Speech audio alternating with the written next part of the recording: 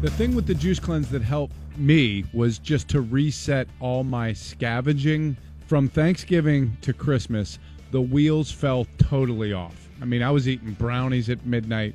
There were no rules. Every meal was my birthday. I'm having lasagna late at night. Yeah, I mean, it was so out of control, the snacking, that I just had to reset all that. All I know is I started off our vacation with Bill at Eaton Park at 1 a.m. eating French fries and a milkshake. Oh, yeah. I'm like, Super burger. uh-oh.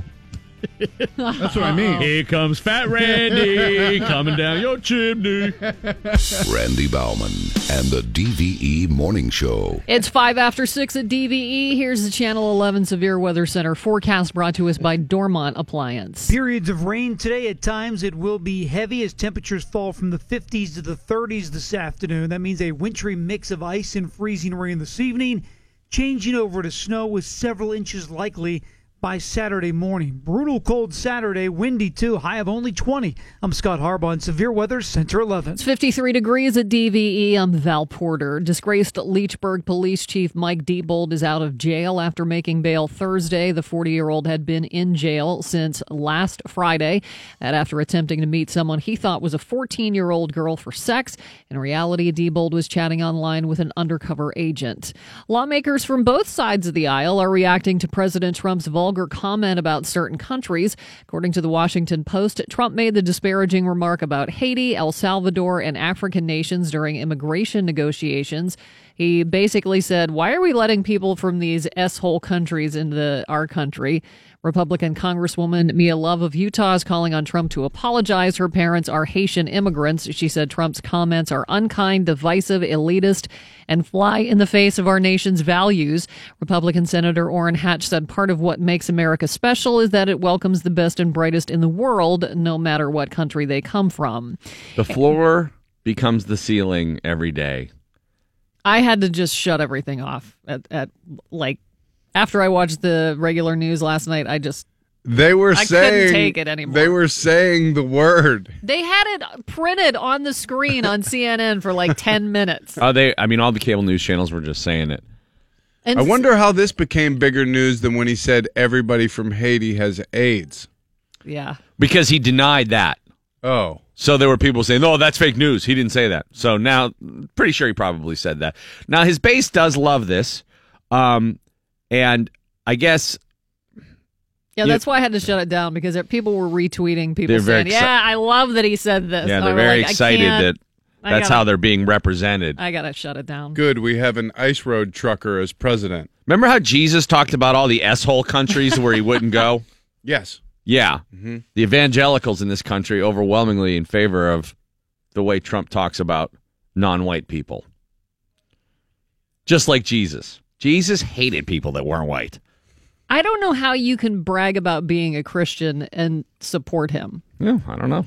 Well, very simple. With everything he's done and said, that's another thing that stuns me. But President will have his first physical exam as president today. But not mental. Yes.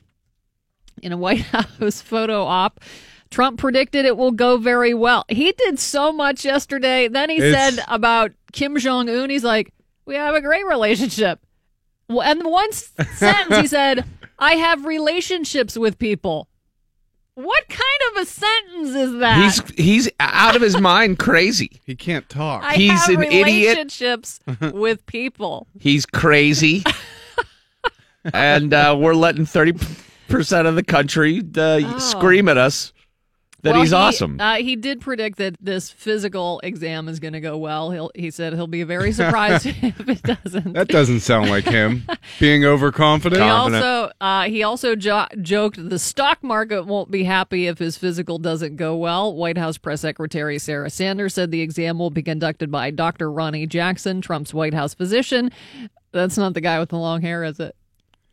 His personal physician? Well, this is his White House physician. No, different guy. I think this guy is at Walter Reed Hospital, is where he's having it done.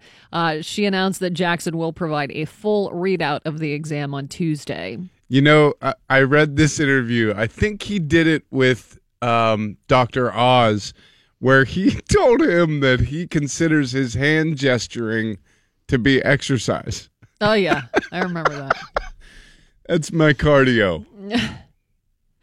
If you have any money left over from the holidays, retail industry experts say January is the best month to buy things like bedding and linens, fitness equipment, and electronics. Now, if you want a new television, like right before the Super Bowl is when the best sales always are for televisions.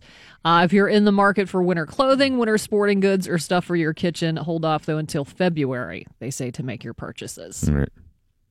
You writing all that down? Yeah, right. Yeah, I just wrote that down. Got it. Thank you. Wait till after February to make purchases Before from S-hole countries. That's probably where it's made. They make it in their huts. In the huts in Yeah. the S-hole countries where they, right before they die of AIDS, they knock off a couple of TVs. God, he's the president.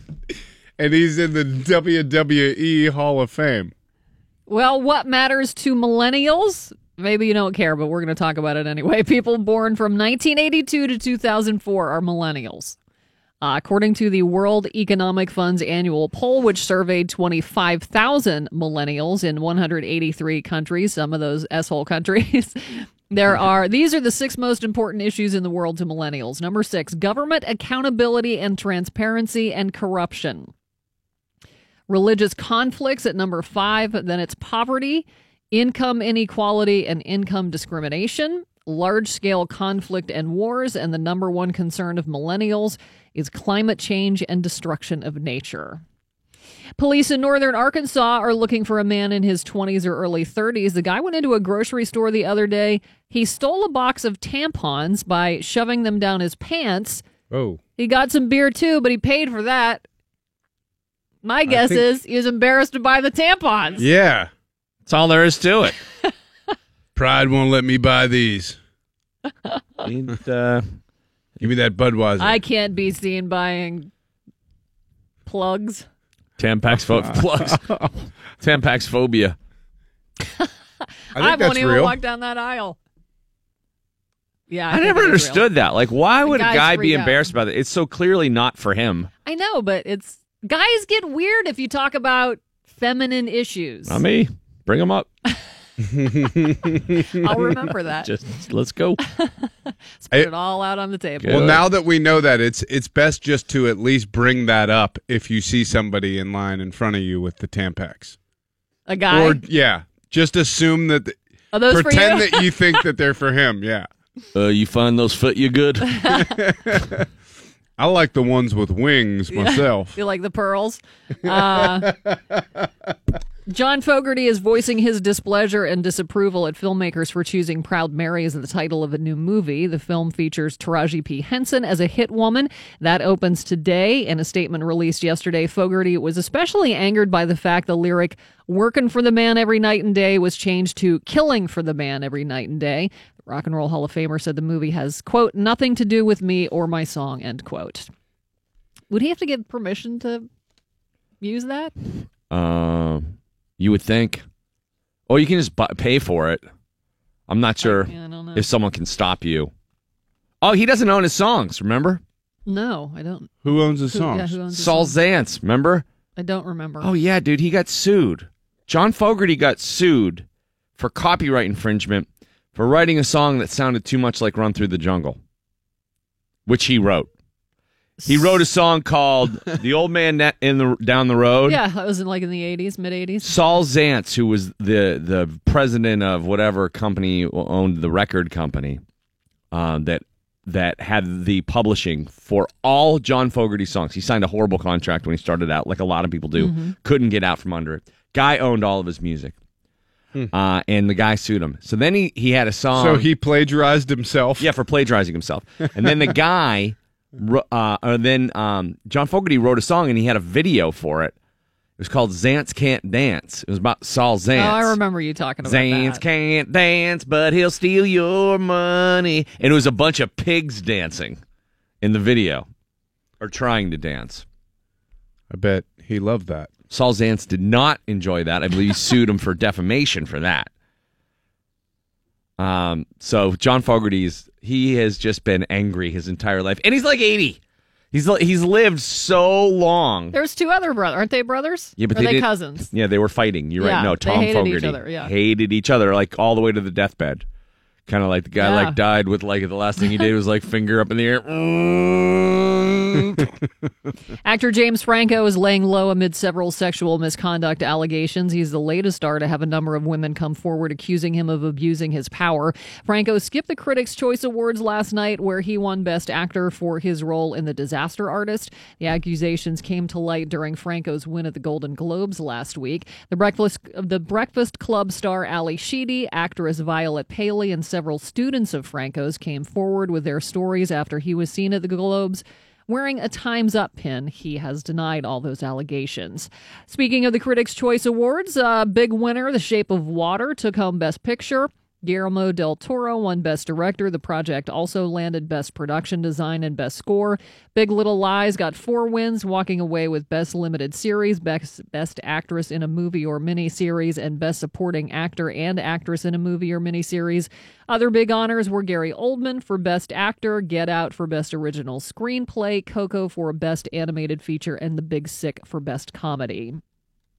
And the upcoming Screen Actors Guild Award, which we all vote for, will be handed out by an all-female team of presenters.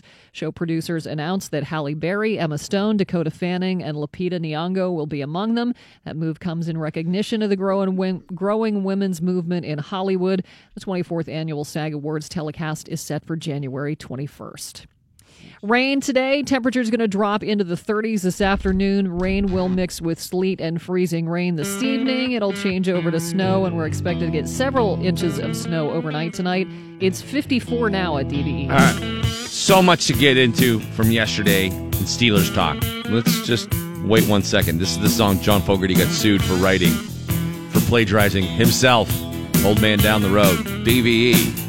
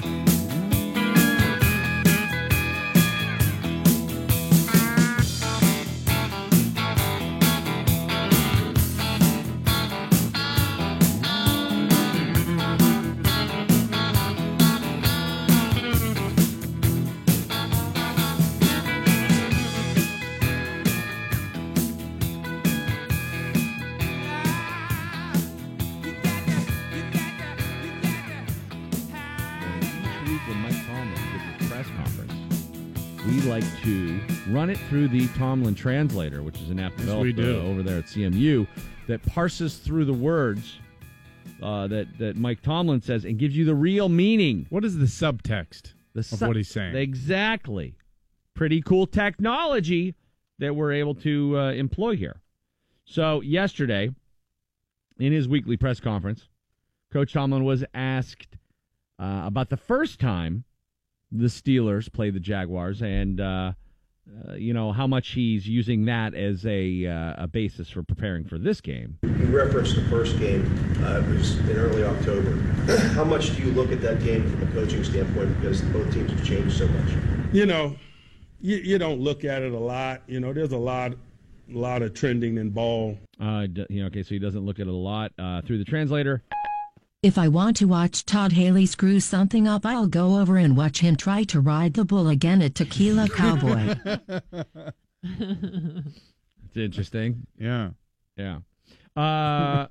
Tim Benz asked a question about that first matchup between the Steelers and the Jaguars, as well as along the lines of, was Coach Tomlin surprised? You guys played them for the first time in Week 5. What, if anything, was surprising about what you heard in the field? I don't know that I was surprised by anything. I think that they have as clearly a defined mode of operation as anyone in this field in terms of how they play. Okay, and through the translator. I was surprised that we got beat by a quarterback who couldn't start for Aliquippa. Okay, then you have Stan asked a question about Ben Roethlisberger and whether he was going to try to, there was a danger in him pushing too much, try and atone for that 5-interception game earlier in the year. Given Ben's performance in the first game, we all know the numbers.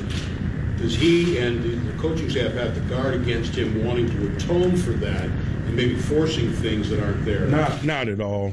Ben's played ball a long time, man. This is not his first rodeo.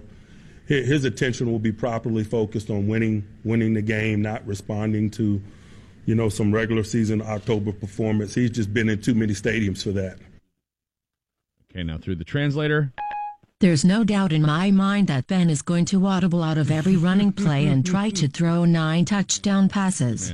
Yeah. You just know it. Yeah. The next question was about whether or not Antonio Brown is going to play. It was kind of hard to hear the question, but he was basically asking whether or not, is AB going to play? How certain are you? And is this a fait accompli? We're not treating this any different than any other player or injury that we deal with.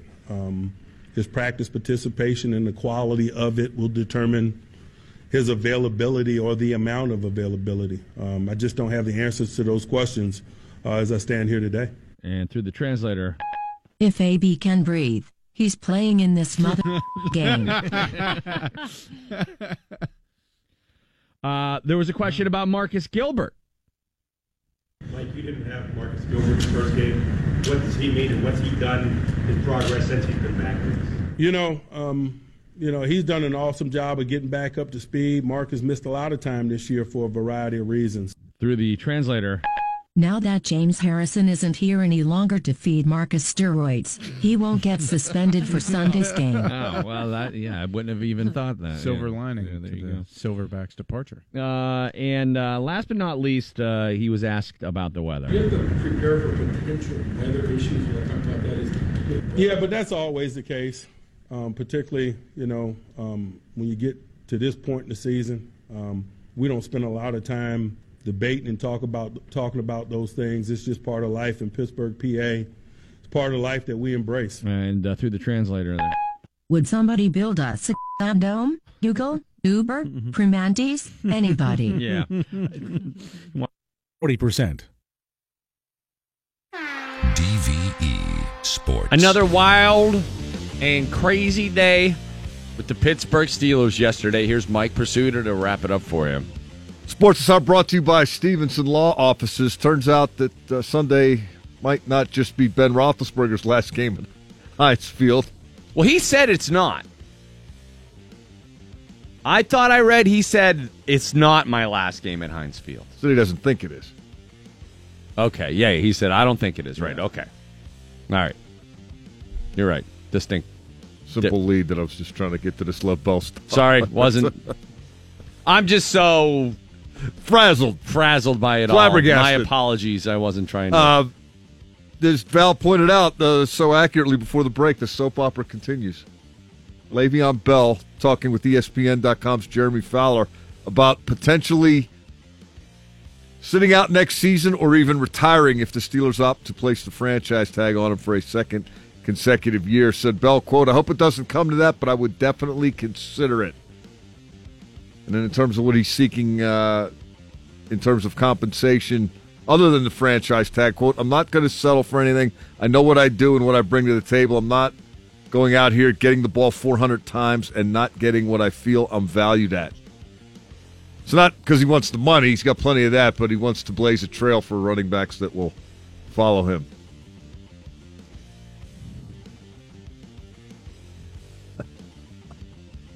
Madden said it yesterday, and I think this kind of sums up how a lot of Steeler fans feel. You never hear anybody on the Patriots saying that.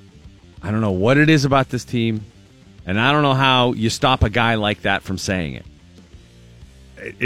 It's remarkable on a lot of levels. Le'Veon Bell talked to the media this week extensively, Monday and Wednesday. And it's a great story by Jeremy Fowler. It's got the NFL world abuzz.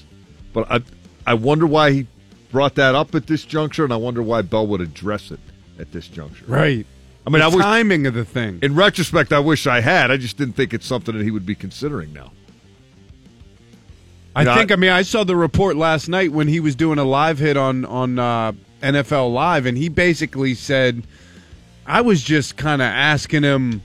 It was almost like a throwaway question that he ended up expounding on. Yeah, I would have expected a response along the lines of, "We'll worry about that after the Super Bowl." Right.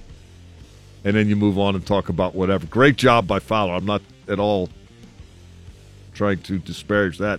But it's curious to me why he would ask it now, and it's staggering to me that Bell would address it the way he addressed it. Quote, "I've made a lot of money. I'm happy where I'm at. I've got a good family. I don't really need to play football. Right now I'm just kind of doing it because I love it." And the reactions have been what they are. Blame the media. But it is fitting nicely in line with the Steelers' season-long obsession with potential distraction and fits right in. Stuff that has nothing to do with the immediate task at hand, and yet here they are, one win away from the AFC Championship game. Maybe it's exactly what they needed. Maybe Le'Veon Bell just sensed, hey, there hasn't been an issue this week. I'll be the guy. We don't have the world spinning in the wrong direction all of a sudden. Although I think Mike Mitchell's comments would have provided a little of that, or maybe they would have been put on the back burner till next week. Yeah, they'll come up again, as will they all. On the injury front, Artie Burns and Stephon Tuitt did not practice. They were downgraded from limited to non-participants, but both guys optimistic about their availability for Sunday. Burns said he had a hyperextended knee. His quote was, hopefully, if everything goes how I expect it to go, I'll be good. I feel like I'll be able to go. And Stephon Tuitt said, I'll be good. We just wanted to make sure everything is fine. Everything came back clean, so I'll be ready to put my pads back on tomorrow. That's good news. Both guys had MRIs. Both anticipated practicing today. We'll see if that is, in fact, how it works out. Another factor both teams are going to have to deal with on Sunday, we presume, is the weather. It's starting to get nasty out there already, and things are supposed to take a significant turn for the worse. Jacksonville Jaguars head coach Doug Marrone asked this week how his North Florida team would be able to deal with some nasty winter conditions in Pittsburgh. Yeah, I don't know. I think it depends on, the players and things of that nature. We're even fortunate that we have played, in some cold weather this year. And again, I just think it's all in the mindset. It's no different than, when you're up north and you're coming down south early in the season, with the heat. People have to be able to adjust to that. I used to think like years ago when I played or I was coaching, we didn't have like all the things they have now. The thermo gear, the heaters on the sideline, things like that. So, I think it's, I don't know, it's different than it was back in the day when it was like, you didn't have those things. I think the hardest thing for the players is probably to warm up because they can't get to the benches. Everybody's pretty soft nowadays. Is that what you're saying? Yeah, basically that's exactly what I'm saying. I tell them all the time, like, the same with like the collective bargaining agreement and double sessions and things of that nature. I mean, it's like, and then run. I remember, gosh, I can remember even stories of Coach Noel. The run that we used to do after practice, the 350s, the running down the hill.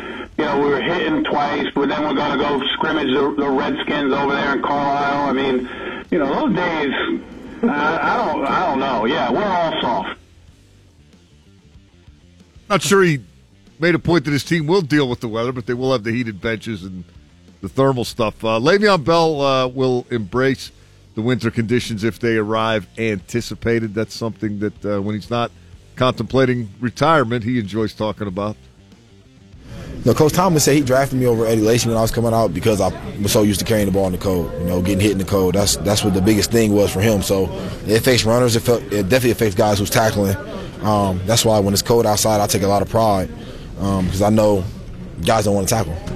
To be honest, I don't play any differently in the cold. I play in cold weather the same I play as in hot, warm weather, wherever it is. I think it looks different because when it's cold outside, guys play worse than they do when it's hot or warm outside, and I think that's what makes me look different. But I go out there and play my same game. Other people kind of, they kind of downgrade their game a little bit, and I think that's what's the biggest thing is for me. Buffalo, the Miami Dolphins game, Kansas City. I mean, it's a lot of games where guys it's cold and they don't really want to make the tackles, or they might not want to fight off a block. And I take pride in that because I know that coming into the game. Some guys might put on the front, acting like they're not cold, but I know. Maybe one more cold weather game before he calls it a career. Yeah, that's right. Him and Ben are done after this year, so we have to win now. Fighting a good fight for Todd Gurley. This just stuns me. I've been front and center through all this stuff, and this is the most surprising of all. Why would he even go there? This is because people are chirping in his ear, and this is what he's hearing when he's not at the facility. Yeah, maybe his agent. This is my guess. He thinks he's a rap star and he doesn't need football. And I've heard his rap. I think he really needs football. Made a fair amount of money to this point. That's fine. He's so good at it. Maybe he just wants to rap and smoke weed. That's cool. Go right ahead. He's so young, man. He's 25. How old is he? 26? Part of this. I mean, he's only been in the league 5 years. If you're doing it now, if you've agreed to do it through this season, then you got to be a teammate. You can't be like, I don't need this. I don't have to do this. I'm going to retire. I'm going to sit out if they don't pay me. I don't care. If you're truly like, I don't need it, I might go away at the end of the year, then wait till it's an appropriate time to talk about it so you don't do a disservice to your teammates. I think he realized he stepped in it pretty quick because he put out a tweet right after that, basically not apologizing, but saying, look, I'm trying to win a Super Bowl. Anything that happens after the season is irrelevant to me. Yeah, which it's clearly not because he made such an effort to get this stuff out there. And I agree with you about somebody directing him on this because this is obviously calculated.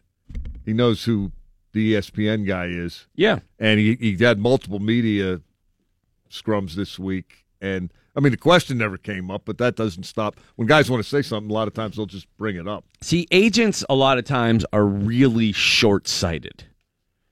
And they underestimate fan reaction to stuff.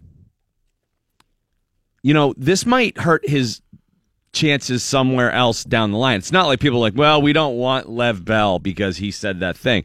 But people are less likely to invest in a back-breaking number for a guy when there are some red flags. You know the number's going to have to be above 14.5 because that's the tag, right? Next year? Yeah. All right, let's take a quick break and we'll By the way, 400 carries, that's a little over $36,000 a carry. It's pretty decent. Pretty good. All right, let's refocus. It's Steeler Friday, for crying out loud. Brett the Diesel Kiesel's on the show, 7:45. Vince Williams, 8:05. Rocky Blyer, 8:45. And NFL Network's Dave Damashek, 9:50. Ladies and gentlemen, Cam Hayward of the Pittsburgh Steelers. Yeah!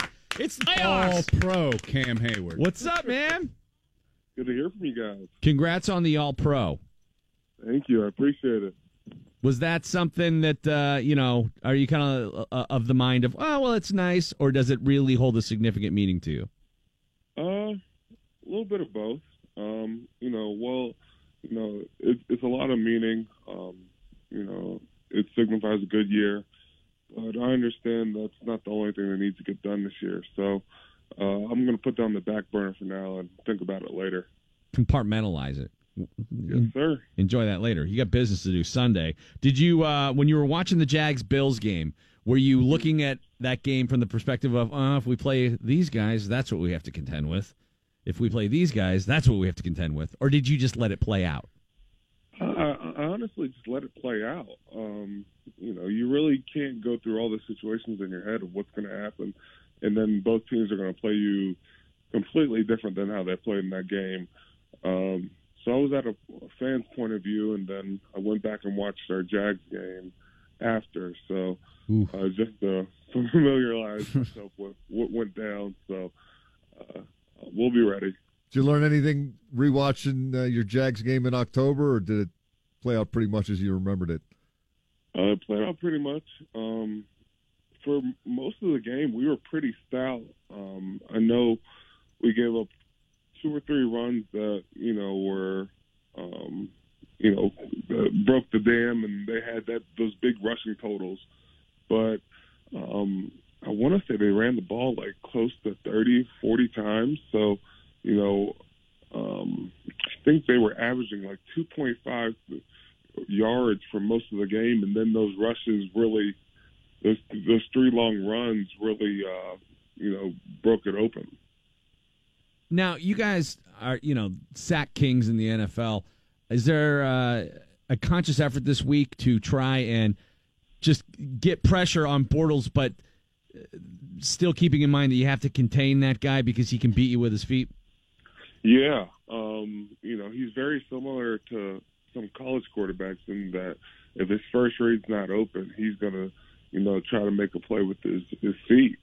And he does a good job doing that. So we have to be very sound in our rush lanes, and not give up those long scrambles. A lot of times it was on 3rd down. So it's going to be very important that we put him in situations where he has to throw the ball and then tackle him before he gets to the line.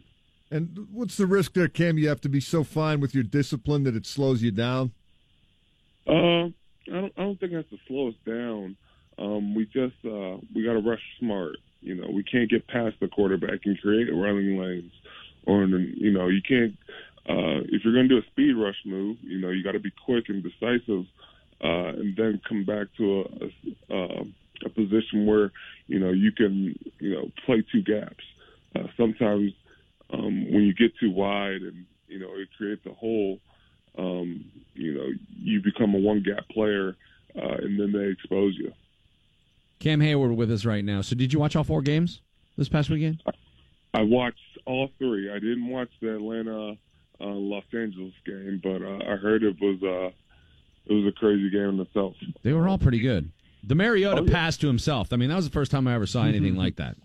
Yeah, the crazy part is he got pushed into it. It wasn't even like he was tracking the ball. He threw the ball, and then the defender pushed him a little bit, and then Mariota just caught back up to it. It's funny. I had texted Coach LeBeau just saying, get ready to make some noise in the playoffs. Just don't make too much noise. I think they did enough. Did you read the ESPN breakdown of the Pats' power struggle? I did not. Do you care about it at all? Honestly, don't, unless it has anything to do with their strength coach, their lunchroom lady. I could care less because those dudes are going to be ready to play by the time we see them. Yeah, so you're confident it's a Steelers-Pats showdown. I don't know. The Tennessee's got a heck of a running game, and they have a good defense. Their defense, I think, was top 5. So you really don't know who's going to play. All we can do is worry about ourselves and make sure we get to that point. If Tennessee wins, we have another home game. So I wouldn't mind having 2 home games. And what's the stat you said about Nick Saban and? Oh, every time Nick Saban wins, Belichick loses. Yeah. You think that's because God can only tolerate one jerk at a time? Yeah, I saw a stat like that with LeBron too. It's like every time Nick Saban wins, LeBron wins too. So if we can get 2 out of 3 and keep Belichick from winning, I think that's a good sign. Let's just not let Belichick sign LeBron. Yeah, put LeBron up against me. I'll be fine. A couple of weeks ago, Big Ben said that he wanted to see Jacksonville sort of keying up, that he wanted some retribution. Does the defense feel the same way? Of course. As a competitor and as a player, we know they got the best of us. We know we didn't play our best football. And that was a game that we felt like we could have done a lot better. So what better way to do it in the playoffs? I know a lot of people said Ben got his wish, but, why wouldn't you want to play them? To go against the best and know that we have everybody going. And then to have a guy like AB coming back, I think everybody's excited. Yeah, Ben said he looked great and he expects great. Did you happen to notice him yesterday, Antonio Brown? AB just looks like AB. I don't know great from ungreat because AB's always been pretty consistent in the way he practices. It's just about getting back into shape, and you already see AB's been posting the videos. But it's about getting back in that football shape. So AB's going to do whatever it takes to get ready. So what about the rust factor that everyone talks about? Is it possible to play your first down rust-free, or is there an inevitable amount of time that you're going to have to get reacclimated to playing speed? I don't think there is a chance for rust because we have been practicing pretty hard. It's not just like we took rest. We were still practicing, so we basically just had a day off for the guys that didn't practice. So, rust, when you're at this point, you have to be a professional, you have to be ready, and hopefully rust doesn't come to be a factor. Are you getting caught up in Juju mania with the rest of Steeler Nation? I just like, giving Juju a hard time when Ohio State beats USC. I saw what you made him do, man. That wasn't right, but it was great. Made him wear the Ohio State shirt in the locker room. Yeah, Juju knew it was coming. Me and Ryan both would have been doing it, but Juju has a lot of fun, and we figure we have a little bit of fun with him too. I can't wait to see how different he is in a couple of years. Right now, he did that reporter thing on the street. Did you see that? John Smith. I did see that. I saw a little bit. I didn't see the whole thing, but I think everybody was catching on to his routine. Like, Juju can't hide in Pittsburgh. No, I don't think he understands that yet. That wig was too much. Terrible. No, but now, he was openly, people are like, Juju, that was great. And then he tweets out, tell me what you think I should do next. I'm like, how refreshing is it to have this, a rookie who's like, yeah, I'm playing along with everybody. And then, he'll be a grizzled veteran soon enough, and he'll be like, leave me alone. Yeah, I guess you go through that a little bit. But, I think Juju's a heck of a kid. Always trying to have fun. Sometimes you got to reel him back in because he's having too much fun. But it's his energy is very infectious. And I think it brings another element to our offense. Do you think that his celebrity status has had a positive effect on Martavis in that it has allowed him to become reacclimated without the same kind of spotlight on him? Because people are like, all caught up in Juju. So Martavis has been able to sort of, after he got past the initial controversy, just slowly get better every week. Well, I think, as much as we want to say Juju's very immature or likes to have fun, it was a very mature decision of how Juju approached this situation with Martavis. Juju could have, created a burden and, said, no, I want the ball, I want this, I want that. But Juju just went about his business. And I think it allowed Martavis to understand that, we don't care how anybody gets the ball or who gets the ball or what's done as long as we win. And I think that has allowed Martavis to grow and be a better player. But then I think, the injury to Antonio kind of helped all three of our, starting wide receivers now. You get a guy like Juju, Martavis, Eli Rogers, getting more chances to get the ball. And, Ben's going to have more confidence in you guys. I think it's helped all three of those guys so that now they know as we get in the playoffs and they try to shut down a guy like AB, we can rely on those guys from here on out. Cam Hayward of the Pittsburgh Steelers. Cam, always a pleasure to talk to you. Looking forward to talking next week about the AFC Championship. Yes, sir. Can't wait. Police in northern Arkansas are looking for a man in his 20s or early 30s. The guy went into a grocery store the other day. He stole a box of tampons by shoving them down his pants. Oh. He got some beer, too, but he paid for that. My guess is he was embarrassed to buy the tampons. Yeah. That's all there is to it. Pride won't let me buy these. Tampax phobia. I won't even walk down that aisle.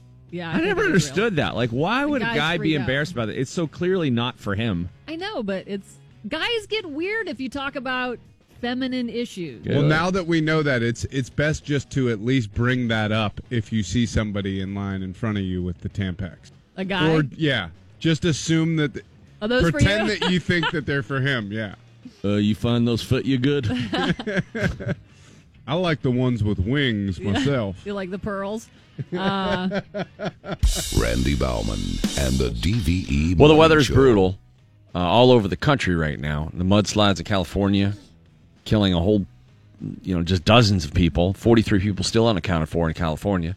You have some serious flooding going on here in Pennsylvania, in southwestern Pennsylvania, as you just heard Val say. The most road closures due to flooding you've ever seen. I don't ever remember it being like this. Wow. So take care out there today. And the soap opera for the Steelers continues. The latest on Lev Bell's comments that he will retire or sit out next year if the Steelers franchise him, just in time for this weekend's playoff run toward another Super Bowl for the Pittsburgh Steelers. And, it bears repeating. It's hard to imagine somebody on the Patriots saying this. But, but he's on the Steelers, and Right. this fits in perfectly. It really does. It's actually timed perfectly. Keep it up. It's a good point. Just keep the drama going. Got a good point. It's kept, 13-3. 13-3. Soap opera, drama all the way to Minnesota. I wish it was in Alabama. Drama, Alabama. But, the soap opera has been able to propel them to a 13-3 record. Well, look, we're so concerned with a lot of things that are happening here. The Patriots thing, I guess it holds up in a certain sense, but don't forget, this article that just came out about the Patriots is, have we ever had a quarterback that's been so big of a diva that he demanded the quarterbacks underneath him got traded? A Steeler quarterback would never do that. Oh. Big Ben isn't demanding Landry be traded. No. They have their own drama, it's true. But losing James Harris, we got a game. Why are we talking about the Patriots? We got the Jags. See, this is the trap. We're stepping into the trap. We're part of the problem. Pointing the finger at us. All right. Mike will have more on that at the bottom of the hour. Brett the Diesel Kiesel, 7:45. Vince Williams, 8 o'clock, who has quickly become just a huge fan favorite in light of this past week and the tweet storm that he produced, which talked about the evolution of his love and friendship for Ryan Shazier. And a coming of age for him this season. Yeah, no doubt about it. He's had a hell of a year. He had 8 sacks. Rocky Blyer at 8:45. NFL Network's Dave Dameshek, 9:15. Val's got news now. What's up? Here's the Channel 11 Severe Weather Center forecast brought to us by Bridgeville Appliance. Periods of rain today. At times it will be heavy as temperatures fall from the 50s to the 30s this afternoon. That means a wintry mix of ice and freezing rain this evening, changing over to snow with several inches likely by Saturday morning. Brutal cold Saturday, windy too, high of only 20. I'm Scott Harbaugh on Severe Weather Center 11. It's 53 degrees now at DVE. I'm Val Porter. You mentioned this, Randy. At least 43 people remain unaccounted for after deadly mudslides in Southern California. Santa Barbara County Sheriff Bill Brown gave the new figure as search and rescue operations continue around the clock. He also read the list of the names of all 17 confirmed victims in Montecito. Brown called the deaths tragic and said the victims range in age from 3 to 89 years old. The sheriff announced the mandatory evacuation area is being expanded to allow crews to clear roadways. He added the Army Corps of Engineers is bringing in heavy equipment to assist in the difficult operation. Mark Zuckerberg is promising to make your Facebook feed more meaningful by filtering out unwanted content. The CEO said in a Facebook post yesterday the social media site is changing the filter for the news feed to prioritize what friends and family share and reduce the amount of non-advertising content from publishers and brands. Zuckerberg said he is changing the focus of the news feed from helping you find relevant content to helping you have more meaningful social interactions. Facebook has been accused of reinforcing users' views on social and political issues, leading to addictive viewing habits. Critics charge Facebook's algorithms may have prioritized misleading news in people's feeds. And just remember, the less time you spend on Facebook, the happier you will be. That is a proven fact. No question. And the way that they did it, their business model was pretty ingenious. They waited till everybody was on there, over 500 million people, worldwide, totally addicted to it, and then they went public, and now it's filled with advertising, and people are sponsoring ads, and so the content that you get is only, sort of dedicated to getting promoted through advertising and money. Right. So what you see is based on your demographic and all the information that they have taken from you. A California couple busted for transporting 60 pounds of weed they said was meant for Christmas presents are back in trouble again. The Jurons, 80-year-old Patrick and his 70-year-old wife Barbara, were picked up Tuesday in rural Nebraska on suspicion of carrying drug money. The Lincoln Journal-Star reports the pair were freed from jail Monday after posting bond. Paper reporting the Jurons were passengers in a car stop for illegal tailgating. A drug-sniffing dog was brought in, and after reasonable suspicion was determined, a sheriff's deputy popped the trunk. Police found $18,000 in cash and traces of marijuana. The Jurons are headed to a Nebraska court next week to face new charges. Now, if you don't remember, back in Christmas, at Christmas, on the 19th of December, the Jurons were arrested in Nebraska with what officials said was $300,000 worth of pot. The couple reportedly told police they were taking it to family in Vermont and were going to hand it out as Christmas presents. That's 60 pounds of Christmas weed. You could just build the tree. You could just, why aren't there presents under the tree? That is the present. Break off a branch. Smoke in the tree. That's what I hope. Once legalization finally takes hold, as it eventually will, just economic windfalls sort of dictate that is going to be the way of the future, much like gambling has just basically been legalized everywhere. Once that takes hold, it would be great to see a new line of Christmas songs that center around people smoking the Christmas tree. Oh, Tenenbud, oh, Tenenbud. A New York woman got a free pair of thong panties added to the pair of designer jeans she ordered online, but she wasn't happy because she didn't order them. They were dirty and used and stuffed into the pocket of the jeans. Whoa. Christine Evans purchased the $150 Not Your Daughter's jeans through Nordstrom's website. I would hope not. Yeah, opened her package on Tuesday to find a little extra in the front pocket. She tweeted her displeasure along with a photo of the panties and asked the company for some sort of solution, which the retailer answered by offering to send her a new pair of jeans. She said, well, that's not good enough, calling the reply appalling customer service, adding that as a nurse, the numerous amount of health hazards the issue presents is astounding. Nordstrom says it plans to work with Evans to make things right.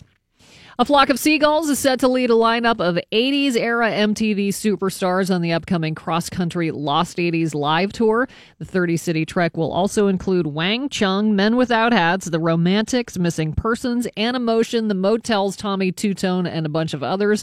First 8 dates on the tour announced so far get underway August 3rd at Coney Island and wrap September 6th in Pomona. No Pittsburgh date announced yet. And another 80s star, Rick Springfield, is out promoting his new bluesy album, The Snake King. And he's opening up about a dark time in his personal life. In a recent interview, the Jesse's Girl singer was asked if music was a balm when darkness is on your back. The singer mentioned his song Suicide Manifesto and confessed he had come really close to committing suicide himself. Specifically, he said, quote, "Last year, I was close to it, really, really close to it," end quote. Wow. Springfield says he has been suffering from depression since he was a teenager. Was the question really phrased, is music a balm when there's darkness on your back? Balm. That's a quote, yes. That's better than any lyric Rick Springfield ever wrote. That's a great, unless they're quoting a Rick Springfield No, lyric. he was asked that question, unless that person was quoting from one of That's his what I'm songs. saying. Yeah, That's I don't it's quite a lyric. Quite a phrase. A balm when darkness is on your back. The DV Morning Show. A balm when darkness is on your back. Listen, we were all doing our first interview one day, right? And we tried really hard. I always try too hard, but still, that's a real I have good to one. keep that in my front pocket like a scrunched up pair of undies for the next time I get interviewed. One of the services that I use to get news and stories and sound and all that kind of stuff, they use Styx guitarist James J.Y. Young as their football correspondent, for lack of a better word. They also use Geddy Lee for baseball because he's a huge baseball fan. Well, J.Y. picking the black and gold to beat the Jaguars this Sunday. Jacksonville has got a tough defense, and they took it tough to the Steelers earlier in the years, and tons of interceptions at that point. But I think the Steelers by a touchdown. You better pick the Steelers. Yeah, you better. Yes. Sick of being Styx. disrespected by Styx. Guitarist. It's the first time anyone's ever said that. Dennis DeYoung said it all Okay, that's true. the time. Excellent point. Excellent point. Forecast today, there is a winter storm warning from 4 p.m. today till 10 a.m. Saturday. Temperatures will drop into the 30s this afternoon. Rain going to mix with sleet and freezing rain tonight. It will change to all snow overnight. We're expected to get several inches of snow on top of that ice. It's 54 now at DVE. Sean Collier from Pittsburgh Magazine here. It's award season, Sean, and Sean, movie reviewer for Pittsburgh Magazine. Some good ones. This year I've watched more than most every other year because they made it a lot easier to screen. Yes, movies for at least for us for our SAG-AFTRA union members. It's become a lot simpler. And there are a good number that I really like this year, and you're talking about one of them at least that I love, and The Post is one I'm anxious to hear about. Yeah, The Post, I think a few years ago, The Post would not have been made. Because this is a movie that basically, the argument of The Post is that a free press is important, and it's good when journalists uncover the truth, and if the government tries to say the press shouldn't be able to do what they want, that's a bad thing. And even 2 years ago, that was a painfully obvious point that no one needed to make. Today, apparently, this is a controversial opinion that needs to be reasserted. So much so that we needed Steven Spielberg, Meryl Streep, and Tom Hanks to do it. They are perhaps the best three people in the world at making movie viewers feel ways about things. That's who we need to make this point. The press is good. What will Spielberg be making 10 years from now? Well, it's 2028, and Steven Spielberg has a new film. It's called I Guess I Have to Remind Everyone Not to Murder Each Other, the movie. So here we are. The Post, of course, tells the story of the Washington Post's struggle to publish information from the Pentagon Papers, a series of leaked government documents detailing the government cover-up of details about the war in Vietnam. This happened when the paper was having some instability, so they were taking a big risk because the Nixon White House was prosecuting papers who published this information. It's kind of an of course it's good movie. Meryl Streep is good. Tom Hanks is good. The supporting cast is really great. It has Bob Odenkirk, Alison Brie, Bradley Whitford, Sarah Paulson, many, many more. Wow. They're all very good. It has all of the Spielberg people, his cinematographer. It has a John Williams score like you expect. By the way, to steal a joke from Mike Nelson, one of the old Mystery Science Theater guys, you know what you do when you have a movie is you go to JohnWilliamsScoreGenerator.com and type in what your movie's about, and then it spits out the exact same theme every single time, ignoring what you said entirely.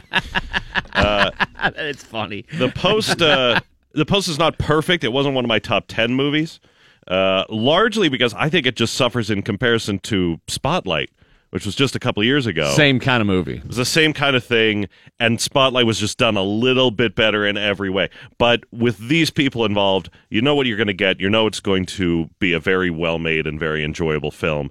And it does everything it does quite well. I think you'll enjoy it. It's almost like it's a victim of its own casting. Because you expect so much if you put, it's like a dream team. Oh, yeah.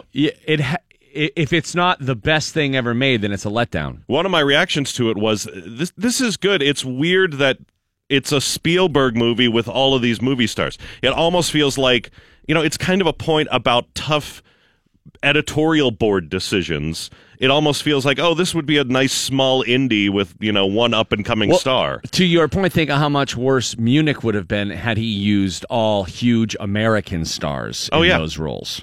That's kind of what it is. It's kind of using the full tank to knock down a fence. Is Tom Hanks playing Ben Bradley? He is, yeah. Okay. And very good. And Meryl Streep's very, very good. How could they not be? All right, let's go on to I, Tonya, because I love I, Tonya. Yeah, it's actually the best movie coming out this weekend. I don't think that it's based in a reality. I don't think that it's the 100% true story of what happened. It is a super fun movie. Although wickedly dark. It's hard to say that with all the violence that it's fun. Yeah. But that's the most impressive thing about it to me. This is not like a drama. This is a comedy and a drama. If you know the Tonya Harding story, it's a comedy on the surface. This is a story about Olympic figure skating, perhaps the most fancy of all the non-equestrian sports, where a foul-mouthed, badass skater lady ended up swept out of the sport because her doofus ex-husband hired a bumbling Midwestern potato man who he believed knew black ops, who then hired even dumber men to ineffectively whack a competitor's knee with a baton, an attack so devastating it didn't even knock Kerrigan out of the games, which is inherently hilarious. And everyone in the movie, especially Margot Robbie and Allison Janney, knows how to do those funny moments. But by the end of it, I was kind of convinced that Tonya Harding's life was sort of this big Greek tragedy where her upbringing and circumstances eventually brought her down. It's a really impressive movie that did both of those things. And beyond that, wow, was that cast perfect. The guy I can't wait to see it. Who plays the bodyguard, I hope I see him. It's one of the best comedic performances I've seen in a long time because it's very nuanced, but it is awesome. He's a guy that feels like he should have been in, Will Ferrell comedies and Seth Rogen comedies forever. His name is, I didn't stall long. And who is he? Paul Walter Hauser. That's it. Who has not done a whole lot. He was in he's going to be in Super Troopers 2, so maybe that'll be the test of his comedic chops. He was kind of understated at the beginning of the movie, and by the end, you're like, wait a minute. Was that character really that crazy? And he was. When you watch the credits in I, Tonya, they go back and show you interviews with all the real people that were involved, all the players. Oh, I love and it. that guy was really exactly how they show him. He claims to have been trained in international spy and terrorism, and he thinks he's James Bond, and he lives with his parents. He went on, I think, he would talk to Barbara Walters and said, and you see this clip at the end, my training is in counterterrorism, black ops. Like, no! I don't trust you to clean the tub! Yeah. Did you watch any of the... played a lot of Wolfenstein. The ABC News special last night with Tonya Harding? No. I don't know why I got sucked into it. Wasn't it? It was like an It hour was a 2 special. hour. No, it was 2 hours. God. They really revealed nothing new. Yeah. They did 2 hours. New York Times had a long piece earlier this week. The culture is kind of collectively going, hey, sorry about that. Yeah, but We I don't went a know that little they nuts. should. I don't know. I'm not 100%. Yeah, maybe we could have understood better that she had a tough upbringing, but, like, look, there's no doubt she was complicit in one of the most ridiculous Oh, yeah. I mean, schemes in the history of sports. It's and the movie. I won't spoil it. The movie kind of interestingly takes both takes on it. It presents it as if it happened one way, and deliberately throws in this piece of evidence that's like, oh wait. Oh, it constantly shows both sides of the story. Like it'll have a scene playing from two different vantage points. You'll see it back to back. And you know, I guess it's up to you to decide how it really went down, which is a good device for the filmmaker to use because, like, well, I can't tell which one of these guys is really telling the truth. We'll film it both ways. Yeah, let's show both sides. And the opening crawl says based on wildly self-contradictory interviews. Yeah, you know. All right, so quickly, The Commuter. Quickly. Yeah, Liam Neeson's in trouble again. Okay, that's it. Thanks, Sean Collier, exactly. Pittsburgh Magazine. DVE Sports. All right, it's Steeler Friday. Steelers and Jags, 1 o'clock Sunday, Heinz Field, temperature 18 degrees.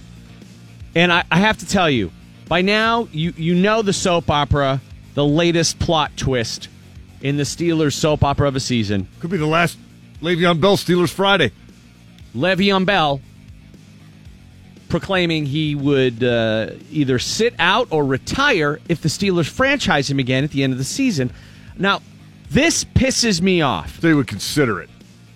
This pisses me off because it completely overshadows the fact that they announced John Oates is going to sing the anthem on Sunday. And this is unfair to John Oates. It really is. Where's he get off overshadowing Oates like this? You don't do that to Oates. I mean, it is really easy to overshadow Oates because he's tiny in stature. That's what I said yesterday. Stand next to him. You'll overshadow him. If people kneeling for the anthem on Sunday might just want to look Oates in the eye. That's all. But, Mike's got the latest. Yeah. Le'Veon Bell told Jeremy Fowler of ESPN.com yesterday that he would definitely consider either sitting out next year or retiring altogether if he gets franchise tagged again by the Steelers. There's a lot of quotes that will blow you away in terms of their inappropriate timing, given that the Steelers open the playoffs on Sunday. He has played exceptionally well. He's a first-team All-Pro. His effort is not ever questioned. Ever. But this is bizarre that he would choose to go where he did when he did. It fits right in with the Steelers theme. I'll leave it at that. We can debate it after the season. There is a playoff game to play on Sunday. And Stephon Tuitt, who did not practice yesterday after suffering an elbow injury on Wednesday, anticipates playing in it on Sunday against Jacksonville. Oh, I'll be good. Just like a practice neck injury, so we just wanted to make sure everything was fine. Everything came back clean, so I'll be ready to go tomorrow. Be ready to put my pads back on tomorrow and get after it.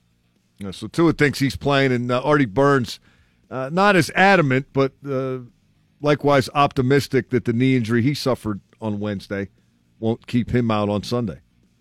Yeah, hopefully, if everything goes how I expect it to go.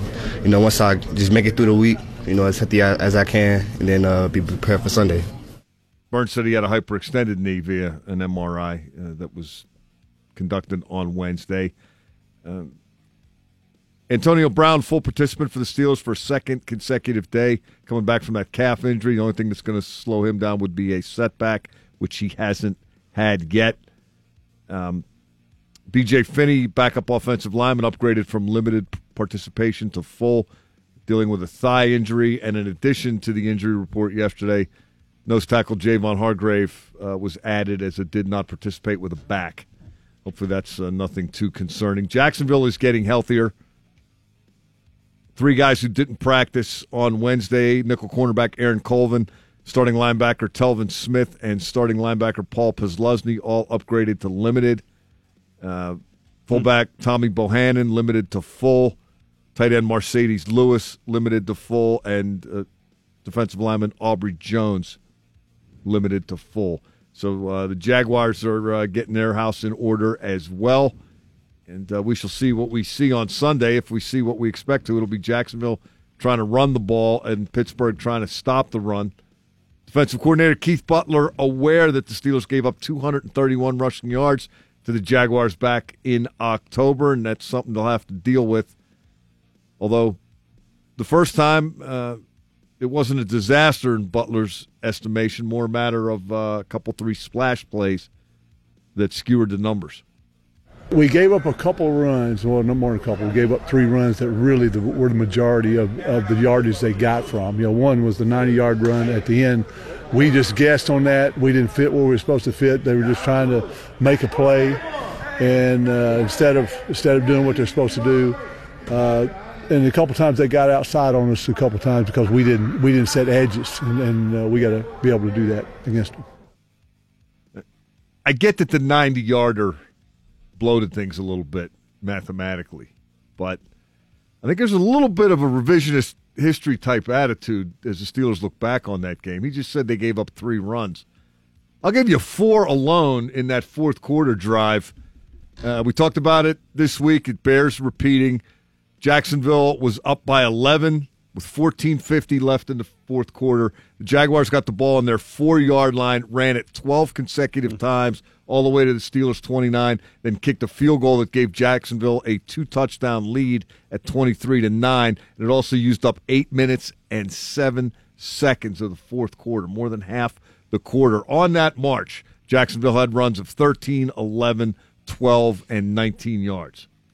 So there's 4 right there without the 90-yarder. You can't let a team take the ball at a critical juncture of the game and shove it down your throat and assume complete control. When that's all they've been doing, right? I mean, they were already one-dimensional. And it happened again last Sunday. Jacksonville and Buffalo were tied at 3 in the third quarter. Jacksonville got the ball on the 14. 15 plays, 86 yards in 8:52. Blake Bortles only threw the ball 3 times on that drive. This team is capable at times in a game of dictating its will. And you got to be able to deal with that. Safety Mike Mitchell knows the Steelers have to do things a little bit differently this time than they did last time if they're going to deal with that. Play better, tackle better, be more disciplined. A lot of the times, and I'm trying to be as humble as I can, when we're doing things that are not characteristics, those guys get paid too, so I don't want to act like they're not good players, but a lot of the times it's our mistakes. And I've said this, God, I don't know how many years I've been saying it, when we don't beat our own behind, it's really tough for other people to do it. Like I said, I still got to give them credit, but a lot of our mistakes come from us. I think when we don't do those things, we're fine. Heard that it was only a couple of plays theory from Keith Butler, Cam Hayward, Mike Mitchell. It was more than a couple plays. So you think that might be a little bit of a delusion that could hurt them if they think that they don't really need to worry about too much other than stopping the big splash play from happening? Yes, I do. I think so. They think it was an anomaly instead of a systematic beatdown. Yeah. I mean, and if you look at the numbers since Ryan Shazier got hurt, they're up around 20 to 21 yards more rushing yards per game allowed than they had been prior to that point. And this is a team that's going to run the ball. Last Sunday against Buffalo, Jacksonville finished with 155 yards rushing. Now, Leonard Fournette only had 57 on 21 carries, only averaged 2.7 a carry. But Blake Bortles repeatedly hurt them with his running for 88 yards. Doesn't matter who gets it or whether it comes in a big bunch or a little bit at a time. It's the totality of it that is going to decide the fate of the Jacksonville offense. You cannot let these guys run the ball. Could not be more simple than that. And they're not a threat. You know, it's not like you're trying to stop Tom Brady throwing it while you're trying to stop Deion Lewis running it. Did you see what Ryan O'Halloran told us yesterday, that Fournette looks like he slowed down and sort of felt the wear and tear of a rookie season? I heard it. Did you see it when you went back and looked at the game? Sunday game? Against the Bills. I mean, it looked like a 57-yard effort, but he got over 20 carries, and he's also in the passing game. And if you're loaded up on him and you let Bortles escape, does it matter? I think he's capable. I think there's something to that. He is a rookie. It's the end of a long year. But he's going to get the ball, and they're going to have to deal with him. One of the greatest all-time Pittsburgh Steelers, Brett the Diesel Kiesel, joins us when we return, and we got a whole bunch of them coming up for you this morning. Vince Williams at the top of the hour, Rocky Blyer, 8:45, Dave Damashek from the NFL Network, 9:15, Steeler Friday, Steelers Jags, Sunday, 1 o'clock, win tickets, hotel accommodations, dinner for two, and a $100 gift card at the Steelers gift shop at DVE.com right now. Go take the Steelers season quiz, and you're eligible to win all of that right now. Steelers Jags, Sunday, 1 o'clock, and you can hear it all here on DVE.com. It's the DVE Morning Show. Your home of the Pittsburgh Steelers, 102.5 DVE. Joining us right now, a man who is no stranger to the pressures of postseason play, to the confines of Heinz Field, to the cold of the postseason. Brett the Diesel Kiesel. 99's on the show, ladies and gentlemen. What's up, man? Steelers, here we go. Keys, Woo. I mean, Here it is. 18 degrees for the high on Sunday. 18. It's Steeler weather, baby. Yeah. Steeler weather. It's going to be awesome, man. These guys, they worked their tails off all year to get to this moment, and it's here. It's time to shine. It's time to put up or shut up. Yesterday when you and I were talking, and you unprompted just go, man, we're the only ones that can beat ourselves. Actually, it was the first day. I was like, what's up, man? You're like, we're the only people who can beat ourselves. You're just so top of mind as to like, this is what needs to happen, and nobody can hurt us but ourselves. Like, if we get in our way. Did Lev Bell's comments create a stumbling block yesterday, if you're in that locker room? I don't think so. These guys have been kind of going through these things all year on what's been said, what's happened, who's been in, who's been out. Right. They've kind of dealt with it all year with like water down a duck's back, just let it roll off. And I think hopefully that's the mindset they're in. They know, just like I said, that they've worked their tails off, man. They've put in the time in the off season. They know they have the team. They know they have the squad. They know they've got great players all around. And it's just time for all of those guys, especially the A players. You talk about the A players, the Pro Bowlers, the All-Pro guys. Like, those guys have got to take their game to that elite level.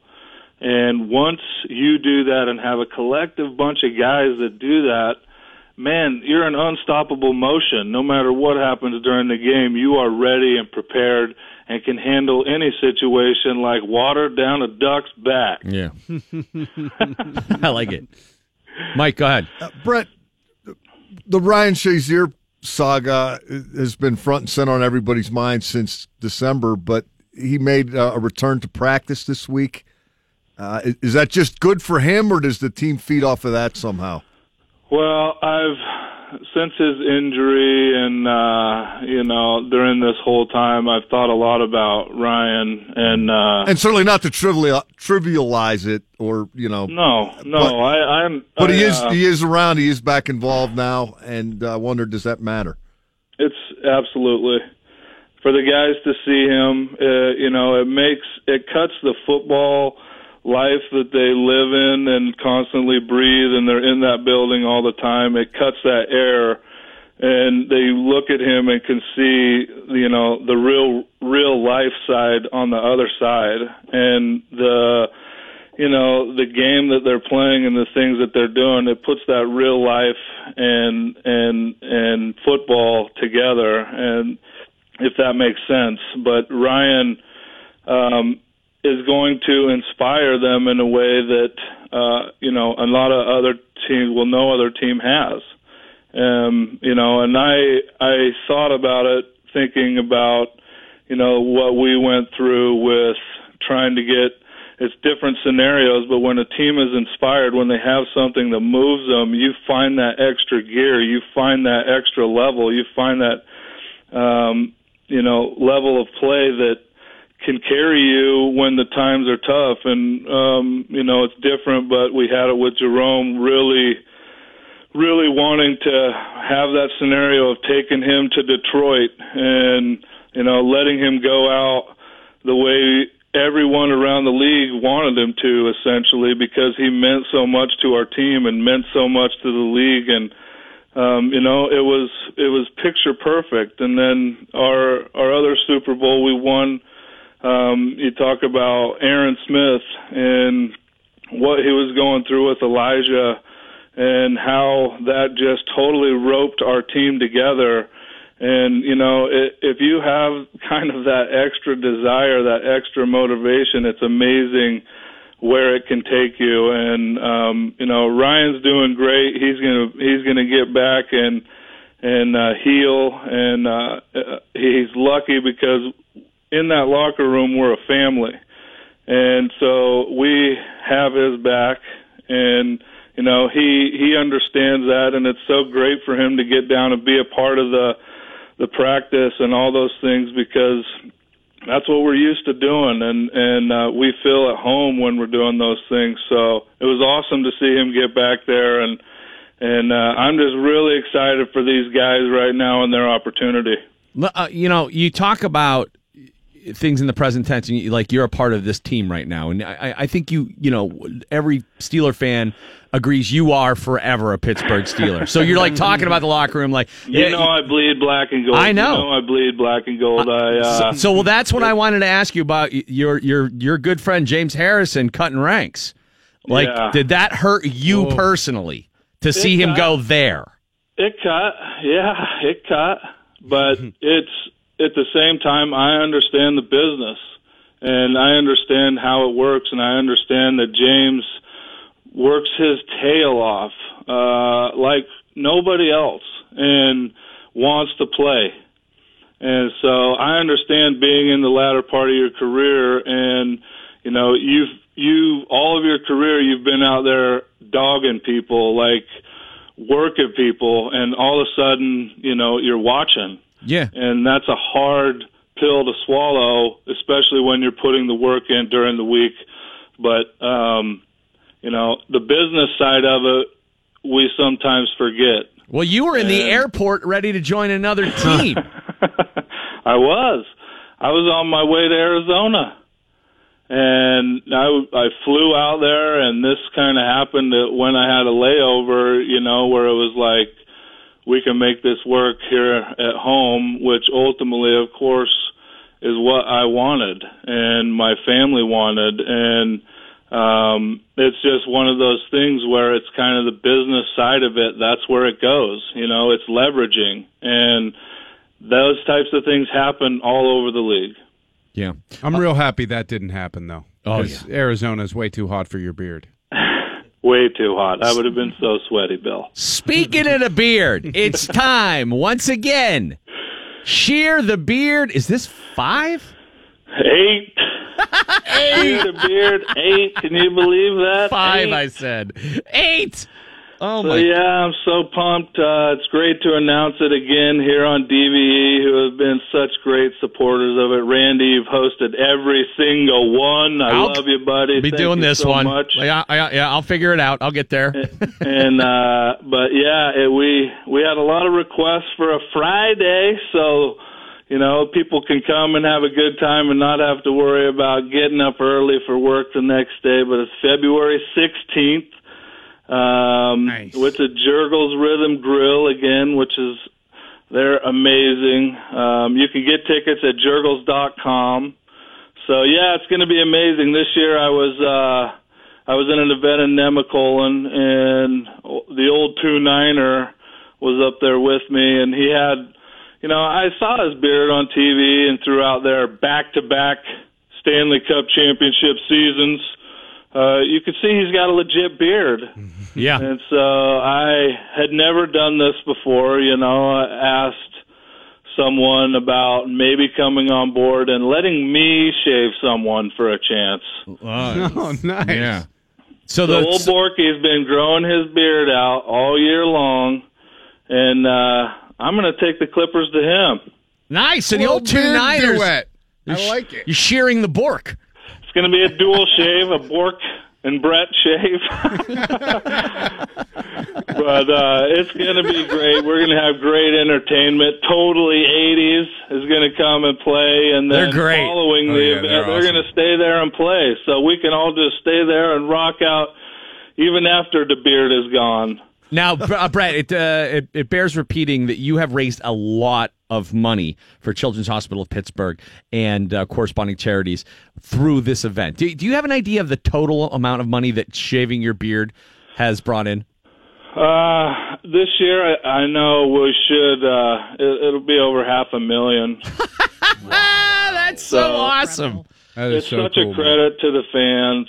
The fans support it every year. Our sponsors support it every year. Sports Clips, Eaton Park, Mascaro Construction, the Play It Forward campaign.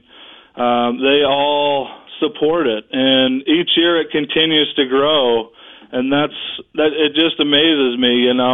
Every year we do better than the year before, and it's a tribute to the fans who support it and come and make it what it is. And thanks to you, Randy, and DVE, because I know you guys promote it and get the word out for people to come. But it really means a lot to me, and it's a way, honestly, I have gotten so much from the kids and relationships that I've met at Children's Hospital that it's a way for me to say thank you, and because they are warriors, man, and they are tough and they are strong, and it's amazing the things that they overcome.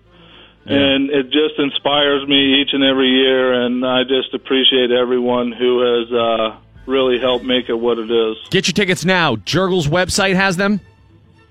That's right, Jurgles.com. All right. Shear the Beard 8. Congrats, February man. 16th. That's The beard amazing. goes for 2 this year. That's right. It's going to be an all-star studded event at Jurgles. Double bill. And it's a Double Friday beard. night this time, so we get to really let loose. Brett, let's hopefully we'll be hoisting the Lombardi Trophy at the Shear the Beard 8 this year.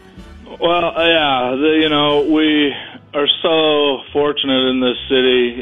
The Pens run was amazing. The back-to-back Cup championships, that was awesome. And those guys have made it so huge. Last year, HBK came with Shawn Michaels. Yeah, that was great. And Dana Heinze, our good buddy there with the He's Pens, the best. he always gives us a bunch of great stuff to auction off. And he's just amazing. So the Pens have been great. But, man, wouldn't that be awesome to have a Lombardi there that we could kiss and hoist up in the air. It's time, man. It's time. And I don't want to forget the King. Donnie will be there. Yeah. King Cole. King Cole's going to be there, and Chris Jameson, my good friend that I've got to meet, who was on The Voice. Yeah, he's great. Gonna come and sing too. So it's going to be an awesome night. We'll kiss some Lombardis, we'll kiss some Stanley Cups, and we'll party. Great. Shear the Beard 8, Jurgles, February 16th. We'll see you there. Brett the Diesel Kiesel, ladies and gentlemen, this morning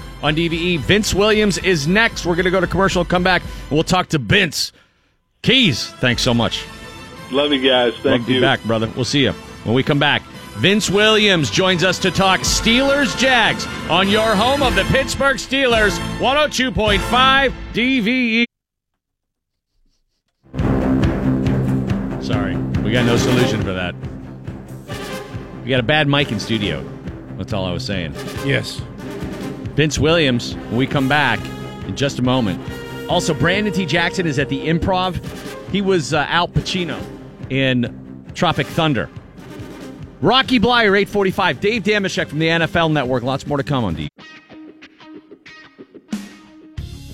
On the 19th of December, the Girons were arrested in Nebraska with what officials said was $300,000 worth of pot. The couple reportedly told police they were taking it to family in Vermont and were going to hand it out as Christmas presents. That's 60 pounds of Christmas weed. You could just build the tree. You could just... Right. Why aren't there presents under the tree? That is the present. Break Yeah. off a branch. Smoke in the tree. That's what I hope. Once legalization finally takes hold, is it eventually will, just economic windfalls sort of dictate that is going to be the way of the future. Much like gambling has just basically been legalized everywhere. Once that takes hold, it would be great to see a new line of Christmas songs that center around people smoking the Christmas tree. Oh, Tannenbud, oh, Tannenbud. Randy Baumann and the DVE Morning Show. You can win playoff tickets to this Sunday's matchup, dinner for two, overnight accommodations, and a $100 gift card for the Steelers Pro Shop at DVE.com right now. Take the Steelers season quiz, ace it, and then you're in the running with all the other people. Deadline's 9 a.m.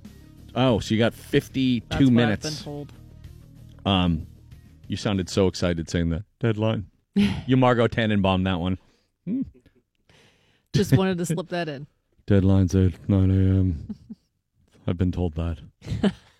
Rocky Blyer coming up 8:45.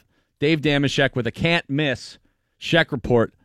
Looking ahead at this game Sunday, Jacksonville coming into town once again. Lev Bell sparking all kinds of controversy yesterday with his comments that he will, or he might, retire or sit out if the Steelers franchise him again.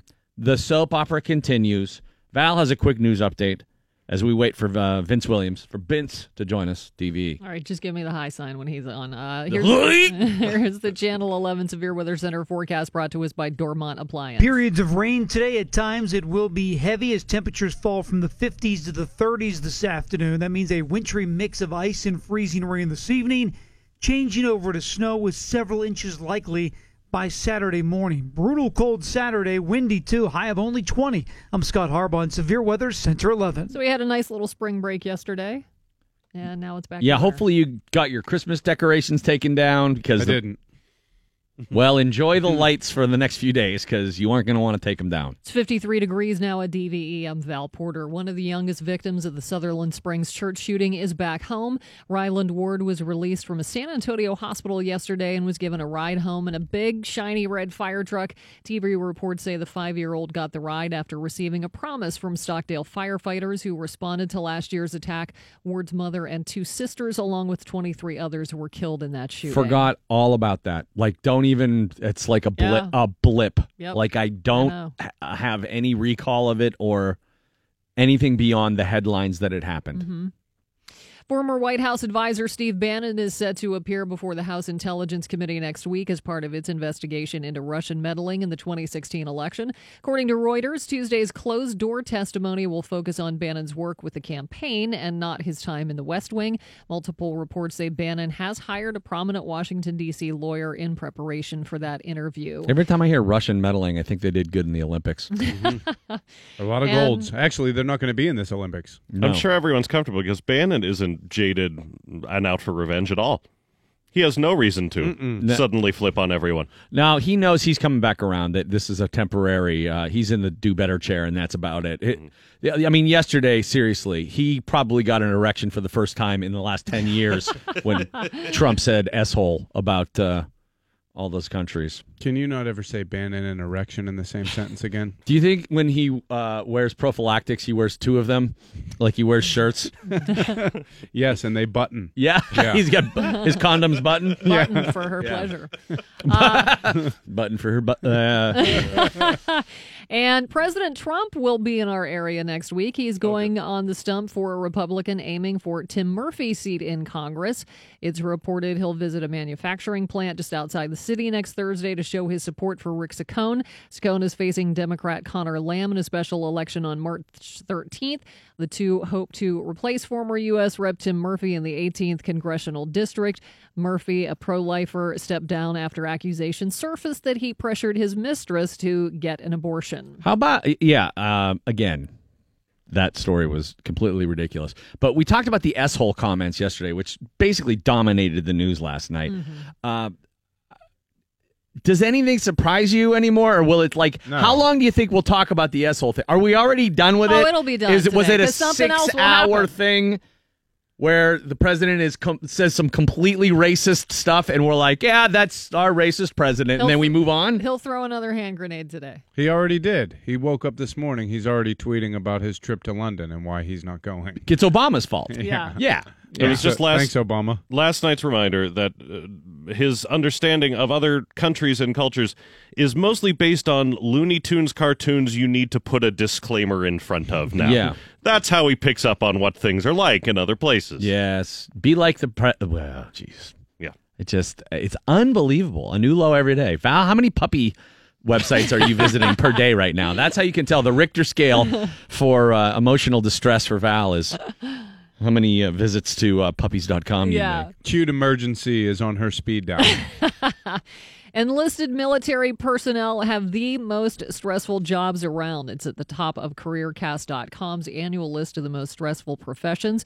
After the military, firefighters, airline pilots, police officers, and event coordinators are the most. I mean, I know you have a stressful job, but no Is Franck from Father of the Bride nobody's life is at stake here. a Green Beret event planner? No, but those people are a nervous wreck because You've been there. every event it's everything. I get it. I understand. It doesn't quite compare to a firefighter or a police officer. Not at all. Forecast today, rain temperature is going to drop into the 30s this afternoon. Rain will mix with sleet and freezing rain. We are expected, once it changes to snow overnight, to get several inches. Unless something at your event catches fire, and then, it's debatable. Vince Williams joining us right now on the DVE Morning Show. Steelers Jags Sunday, 1 o'clock. What's up, man? How are you? I'm good, man. How you doing? Doing all right. Let me ask you something.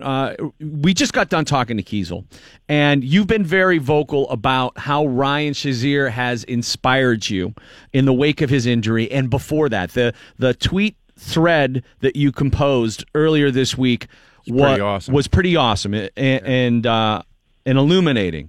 And I'm wondering, you saw Ryan at practice the other day, and to see him there in a wheelchair, how will he specifically inspire you? How does he inspire you going forward? Is this something that you think about leading up to the game and then for 60 minutes it's out of mind, or is this always in your mind?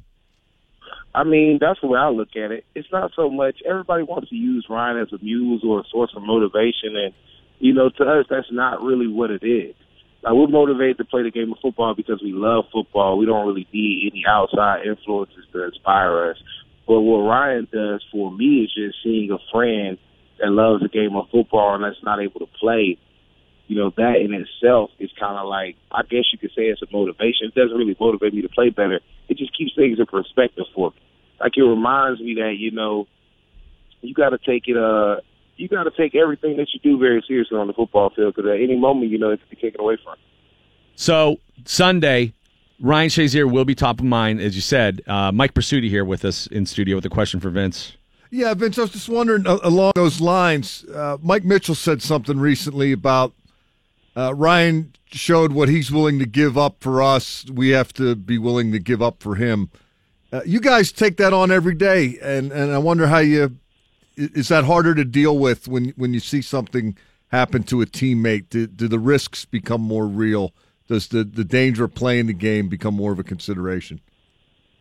Yeah, I mean, it's not so much that we're giving it up for him. It's just that that's what you do when you play football. You know what I mean? You put it on the line. I think a lot of people this year, especially in that Cincinnati game, really got a taste of how graphic, football can be.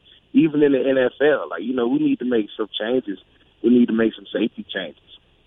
And I think people just got a live look at a big game and how violent this game could be. So, just taking that risk and going out there just for entertainment's sake, you got to be willing to, pay that price. Vince, you've had such a great year this year, stepping up, filling the shoes of Lawrence Timmons. I read an article recently where you said that you almost like it. You like showing the haters. You like proving them wrong almost more than you love showing the people that were there to support you that you could do it. Talk a little bit about that. Well, I caught a lot of heat. A lot of people, I felt like it was disrespectful. Nobody really believed in me at all, except for the people in the Steelers organization. And I'm okay with that, but it just feels great now to play and to have people write me on Twitter and be like, oh, man, I was one of the people that doubted you. I didn't think you could do it. And I'm like, well, I mean, it sucks to be you, bro, but, I've always been good. I've always been a competitor. And, I mean, I don't think I'm being a jerk or arrogant when I say I knew I could contribute to this team. I just don't understand why people don't understand that we have a lot of talent on this team. You know what I mean? We have a lot of young guys that are talented, too. and you can't play everybody. You know, certain people just don't get to play. So is that what you get? Go ahead. Well, yeah, I mean, that's just really what it is. I just feel like you can't ever, you can't say what somebody isn't capable of doing until they get an opportunity of doing it. And you should believe and have faith in the organization. They're not making a bonehead decision. I don't think the Pittsburgh Steelers would put me out there as a star middle linebacker if I wasn't competent. So is that what you get out of Twitter when you're going back and forth with fans? Is that why you are so active on social media? Well, on social media, I just use it as a platform for me to be normal. Because I think a lot of people don't really understand how normal guys like me and even all the way up to AD and Le'Veon are. So, I mean, that's why I try to tell fans to use it in a positive way for their benefit, because it's a way for you to directly interact with your athletes. I mean, I wish when I was younger I could actually get on my cell phone and talk to Derrick Brooks. But, you know, in today's day and age, you can actually talk to one of your favorite football players or any sport that they play on the internet. And they'll see it. They will definitely see it. Yeah. Hey, Vince, speaking of Twitter, why'd you have that Doc Ellis avatar going? What'd you say? You had a Doc Ellis avatar going for a while, right? Yeah, Doc's cool, man. He's a little before your time, isn't he? Yeah, I'm a history buff, though. I like Doc. I like what Doc stood for. And then he was kind of one of those personality guys. I think I have a big personality, so I feel like he would have been a kindred spirit if I could have got the medal. Well, you're not going to play the game on acid on Sunday, right? Absolutely not. All right. That's good. I'll be running around out there. Why did you go from Vince to Bince? Oh, because I'm a killer bee now. You ain't heard? Oh, that's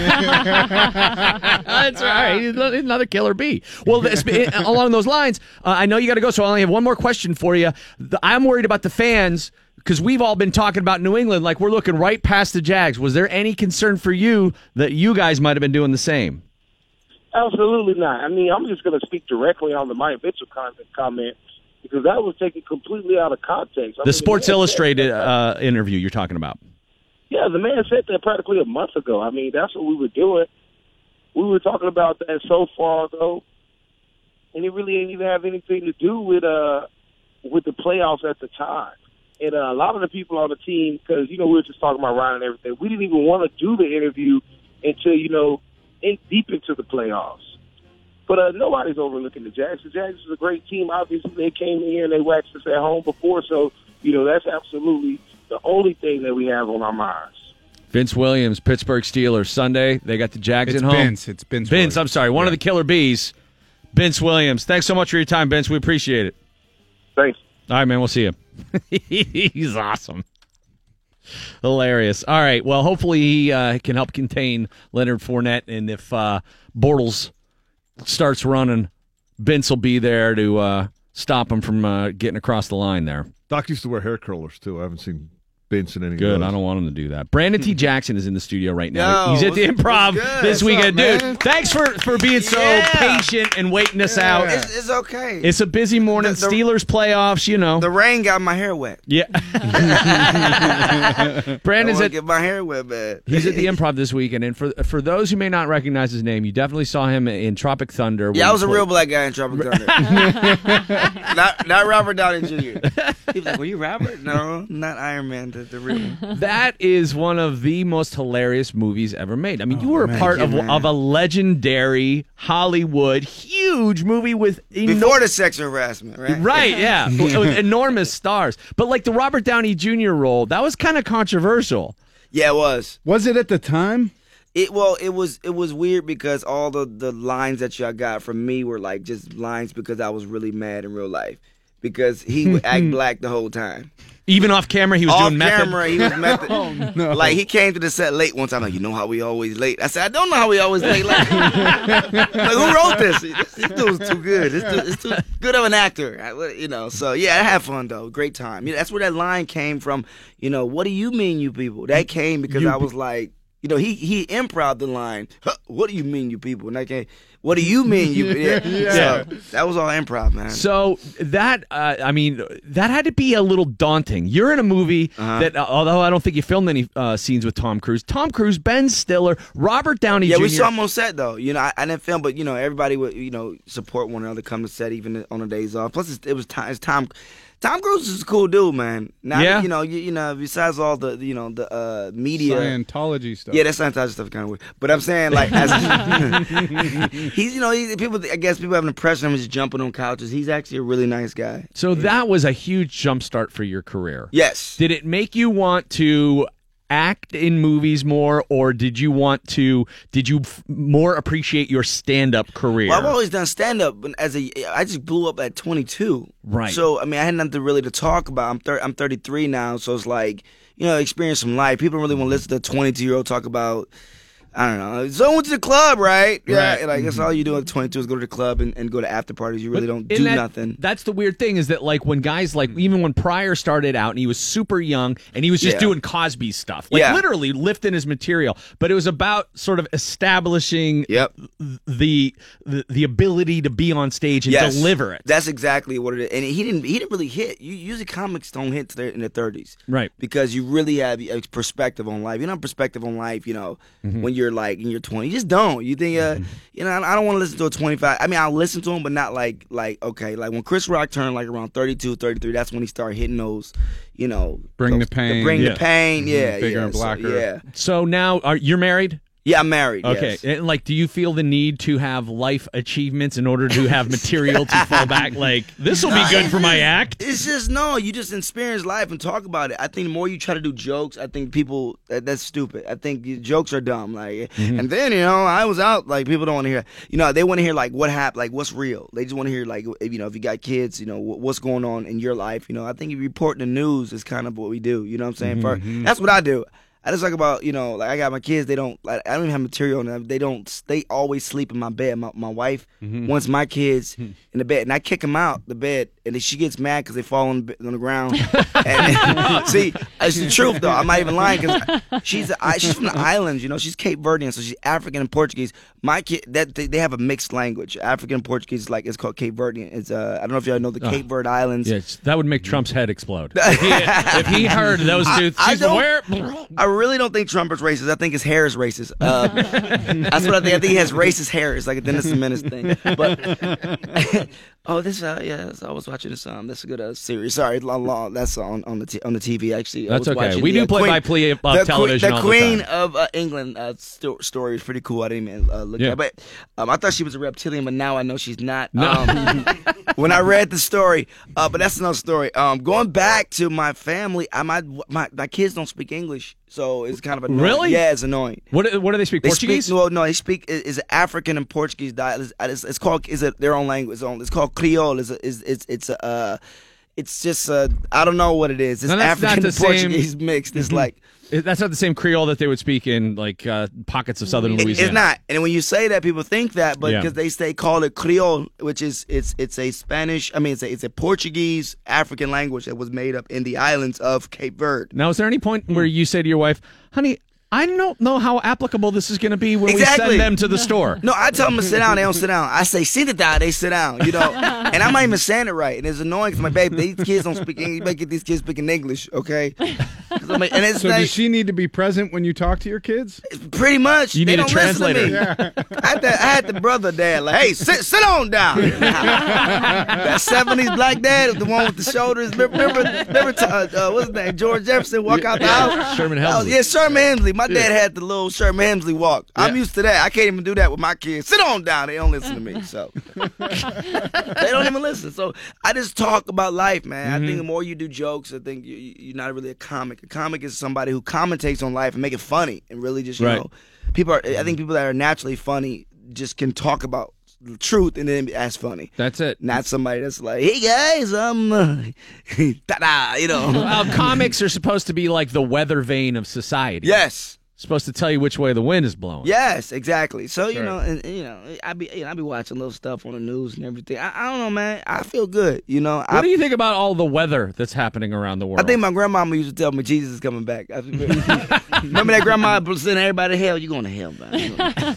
My grandma gave me a little butterscotch. Been her purse since 1962. I'm like, grandma, these are civil rights, sirs. I can't do this. This has been in your purse. It says like the bottom of a purse, like change and Avon lotion. I don't know if y'all remember. Do you remember Avon? My mother sold Avon. My mom sold. That's what I'm saying. My grandma used to sell the Avon. They used to have a little Avon thing in church. They would sell it after church. And they would have these little like the little lipsticks. Yes. Yeah, in the little white tube. Yeah. That was just about this big. I remember. Sorry. No, It was like a big thing, and then they came out with. Then all the women started wearing Paramists from Victoria's Secret. They was selling that church. I don't know. Churches to me, black churches. I learned there's like two different Jesuses out here. It's like white Jesus and black Jesus. You know what I mean? I go to my white friend's church. You know, we pray for different things. We were diabetes healed, child support healed, license suspended healed. You know, I'm like yo. And they have a merch table. I don't know if the white church has a merch table. They really do. White church got the merch. Oh my god, I love it. Yeah, we got the merch table and everything. Go out and get some of the paraphernalia. I'll be reading on the internet. They said Jesus was black. I knew he's black because he didn't swim. He walked on that water. You know what I'm saying? He said, "I ain't getting my hair wet. This is wool. He ain't doing that water, bro." You know? So, man, my dad's a pastor. That's why. I talk kidding. Yeah, I talk about church a lot because I don't know. So what denomination? Like what kind? Was it Baptist, non-denominational? Okay. Just, you know. I like the non-denominational. You don't have to commit to anything. Yeah. There's no real tenets of a you know, non-denominational it's church. Like, here's the spirit, you know, have fun with, you know, let's, you know, it's like a concert, you know what I mean? Right. So it's kind of like going to a soccer game and not having a team to root for, but you're like, I like soccer. Exactly. Yeah. So, you know, I grew up like that, so I talk a lot about different, I bring a lot of all religions, and I wouldn't call it religion, but it's just the people's backgrounds together. I talk about everything, and I think that's why my shows are really very diverse, man. Yeah. I grew up hood in the suburbs. You know, my school was so white, they would put my picture in every grade in the yearbook so the school can look diverse. You were in every class. Every class. Different hairstyles. So, you know, I grew up, so, you know, our generation is different because we grew up like, you know, it's like a I don't want to say a race generation above us that experienced that, and that there is another, you know, it's kind of more of a, you know, togetherness, and because hip hop came, you know, not like that, you know, it's like hip hop came in, but it really brought a lot of people together. So, you know, it's like it's just such a divide with the youth and like the older crew. You know, I learned that when I say certain things in my stand-up, the older crew get tightened up, the young crew, you know. But then I have also a conservative ways of the principles that the older people, I don't say older people, but the older generation left. So if you mix the two together, because this hip-hop, I can't, Gucci gang, Gucci gang, Gucci gang, Gucci gang, Gucci gang, Gucci gang. I can't stand that song. Like, what are they rapping about, man? Nobody knows. They're mumbling. I can't stand mumble rap. And I say it as a young man. I'm supposed to like that. I'm like, I can't like this stuff. They singing about chicken wang, chicken wang, chicken wang, chicken wang. They just singing about anything. Like anything is hip hop now, and I get mad because I'm like, music is dead. Hip hop is dead right now. So you're more about the '80s, early '90s, conscious rap, the uplift, right? So hip-hop. More of what like Black Thought and the Roots are doing today as compared to the hip hop is horrible right now. I can't even, you know, you got to talk to the millennials and they're like, what's wrong with this? I like steak and lean. Oh, we're dying. Like, yes, it's drugs. You know, you know, now there's a opium situation going on. Kids are dying of drugs because they've been overdosing. I'm like, bro, like that. Hip hop wasn't about that. When we was growing up, it was about coming together, UNITY, unity. Like, you know, they made it cool for races to come together. What was that coalition that Tribe and De La Soul and what was it? Tribe Called Quest? Yeah, well, Tribe and De La Soul and Black Thought. Was that what it was? It was like the whole huge group that they put together of like, it was like the conglomerate of New York City artists. Which one was that? Is that? Oh man, it was in that documentary. I should. Which documentary? I got the Rappaport documentary on Oh, Tribe really? Called Quest. Beats, rhyme, rhythm, and life. Yep. Yeah, that's great. Oh yeah, I got to see that. I should have saw. I was supposed to watch that on Netflix, but we keep watching Moana. Oh yeah. If you got kids, you will watch Moana 16 times. That I don't know. It's Frozen and Moana, man. Those two. Oh my God. Frozen. Two weather extremes. I know. Even the kids. Wait till Lion King come out. You know what I'm saying? Yeah. That is Brandon T. Jackson. Go see him this weekend. He is at the Improv. Don't miss him. It's 412-462-5233, improv.com. We have a huge busy Friday because of the Steelers game. Thanks for understanding. Thank you. I love it. And it was great to meet Thanks you. Thanks for the hospitality. Love y'all, Pittsburgh. Have a great weekend in the Berg. All right. Mike's got sports when we come back. Rocky Blyer on the way. DVE Sports. All right, Mike Pursuta flying along here on a busy morning as we get set for Steelers-Jags. Steelers getting ready for the Jacksonville Jaguars on Sunday. Stephon Tuitt expects to play. Artie Burns hopes to play. Tuitt dealing with an elbow injury. Burns with a hyperextended knee. Both of those guys had MRIs after getting hurt on Wednesday, but they talked in optimistic terms yesterday about their potential availability. That would come in handy. The Steelers gave up 231 rushing yards to Jacksonville in October with a healthy defense. They need all hands on deck to stop these guys. Antonio Brown also a full participant for the second consecutive day yesterday as he continues battling back from the calf injury that cost him the last couple of games of the regular season. That would certainly help as well. A full complement of offensive players to deal with that Jacksonville defense would come in handy. Todd Haley, the offensive coordinator for the Steelers, knows the challenge his unit will face on Sunday at Heinz Field. Their front four is an elite group. Starting with Calais, who I was with in Arizona. Just one of the great players in the league. But across the board, they're as good as we'll see. So we obviously, that matchup is going to be critical. Could be tight ends involved, could be backs involved. But that being said, this is an elite secondary also. Between AJ and Ramsey, they're as good a duo as we'll see. And so really it'll be a great matchup, and we got to be at our best. Yeah, he was talking there at the end about the starting cornerbacks, Jalen Ramsey and A.J. Bouye. It's going to be fun to watch that defense against this Steelers offense. Yep. I want to just direct people to Bill. Jalen Ramsey is one of the more colorful personalities for sure in the history of the NFL. And he's only been in a short time. He chirps. He's gotten into it with several different receivers. But he has a demeanor that is not your typical NFL swagger. No. It is he's sassy. He is. He's got some sassy pants. He is a sassy fella. Apparently A.J. Green doesn't like that much. No, he chokeslammed him for being a little too sassy. He doesn't like the sassiness. He doesn't like to be sassafrased. The statistics across the board speak for themselves with Jacksonville, but the amazing thing about this defense to me, two things really jump out. They're not like old school Ravens or Steelers blow you up. Here comes the thunder, devastating hits, that kind of thing. No, they're not the Legion of Boom. But they get you on the ground. Clay Campbell made a play in that Buffalo game last Sunday. Buffalo was in close to the goal line and ran a quarterback draw with Tyrod Taylor. And Calais Campbell was being blocked by the right tackle, and as he was being taken to the ground, he reached out with one hand and made an ankle tackle on Taylor. They get the job done relentlessly. And then the other thing, all the turnovers. I've never seen a team get more tip picks than these guys. Remember, they did that in Pittsburgh in October, and they did it again twice to Buffalo. They're not all their interceptions. It's not like quarterbacks are just throwing them the ball, drastic overthrows or they're jumping routes. Their coverage they hunt is tight. in the pack. It's a pack mentality. They get a hand on it, and there are guys around the ball to clean up. And you got to respect that. From the Jacksonville perspective, Jaguars know what they're dealing with regarding Ben Roethlisberger. Here's Jacksonville head coach Doug Marrone. I have a ton of respect for him. I know him. Our weight coach, Dan Dalrymple, was with him in college, and he used to tell us, all the stories of how tough he is, how good of a player he is, and I think he's represented that through his whole career. And he's a heck of a player. He can make all the plays. He can run the offense. So we understand what we're going against, and we understand the challenge in it. The cast that they have around them, the guys up front, the guys on the perimeter, obviously, with Bell in the backfield. I mean, you're talking about a bunch of really, really good football players.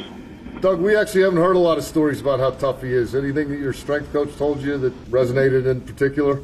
He loved him. I mean, he used to say, hey, he's tough, big, strong. I mean, he used to tell us those stories, all the time, because I'd always say, hey, what was it like, in college? And, he would talk about his time there with Ben and, how great of a guy he was and just a great guy and, all those things. So, I don't know him personally, but everyone that I know that's been in touch with him or has coached him or has been around him has said nothing but great things about him. And, I trust him and I believe him. So I know he's a heck of a player. That stuff's on tape. And then everything I've heard is he's a great guy, a guy that, like, if you were an offensive lineman, you want to be around.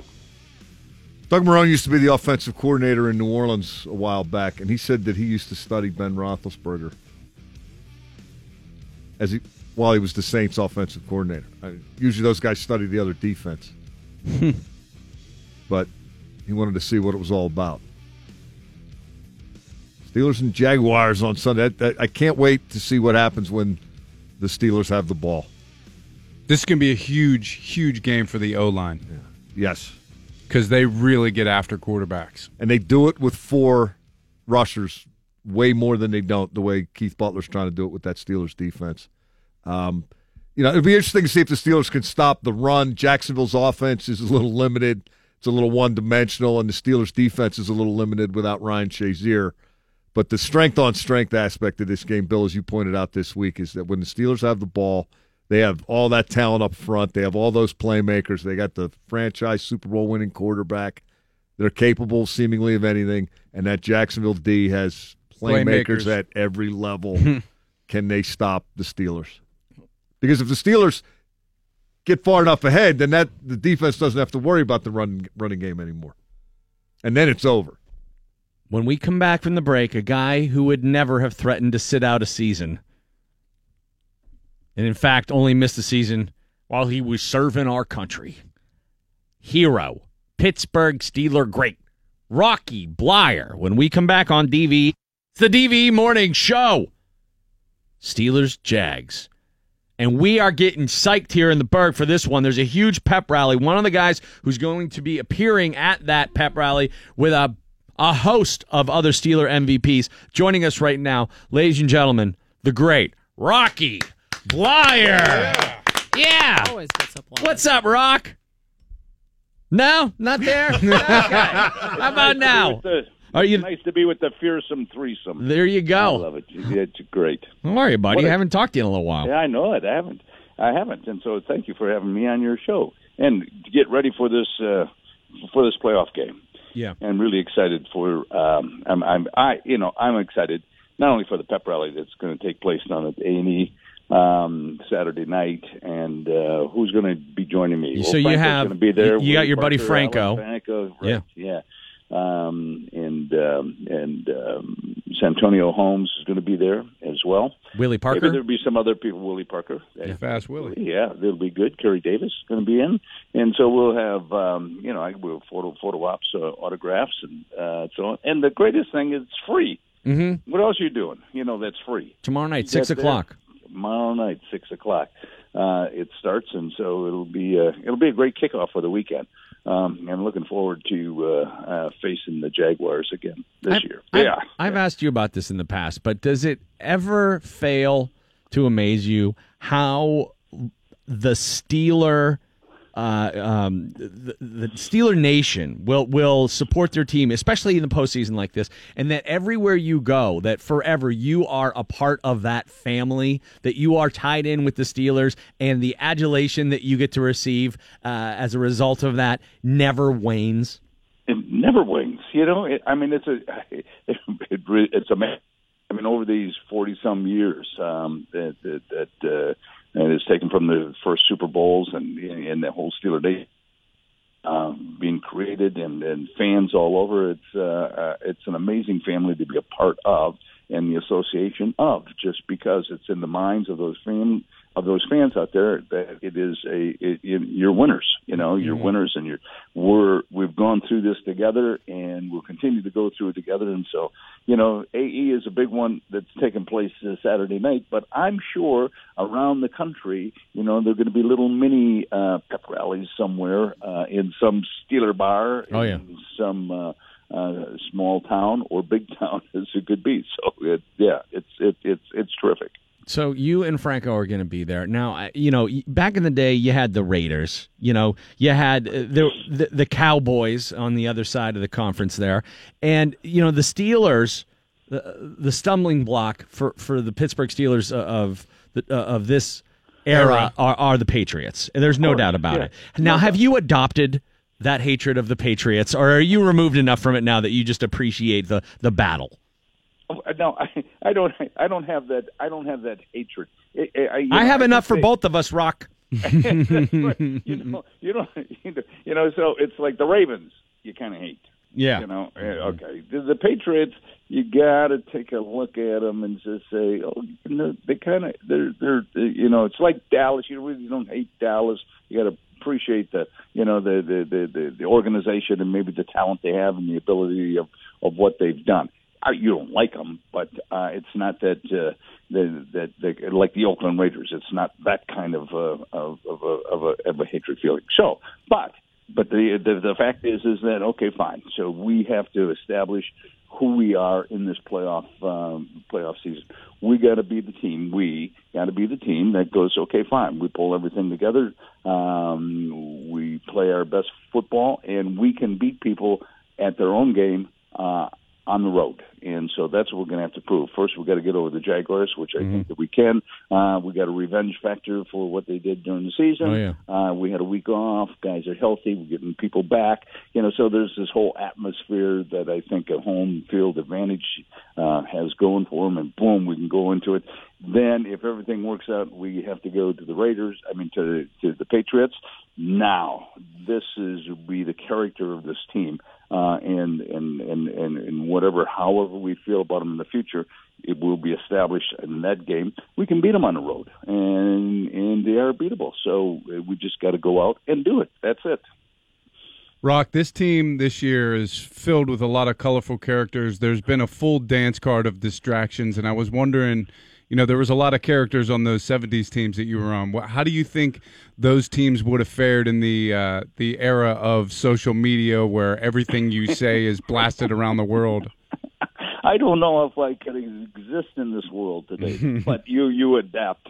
You adapt to whatever the situation is. Yeah, we did have colorful characters. I'd love to see Lambert on Twitter. Lambert wouldn't be on Twitter, but I would. No. Lambert wouldn't be on Twitter. A lot of people would be on Twitter about Lambert, right? But Lambert would be on Twitter. But we hit. So you have Frenchie and all of his outfits and Goldfish, and he was the AB of his time. Oh, yeah, very much so, and so and even LC Greenwood. I mean, we had a dress off. People may not remember in the locker rooms, and Myron Cope was the host of this project. Wait, so you had like a fashion dress off, like a competition, and it was moderated or mediated by Myron Cope. Oh yeah, fashion maven Myron Cope. This is incredible. It was like, that would have gone viral, man, just because everybody else would have had our cell phones, which did not exist at the time. But yeah, and it would have been great. And so we had the characters to be able to do Fats Holmes. Sometimes you like to have Fats. Oh yeah.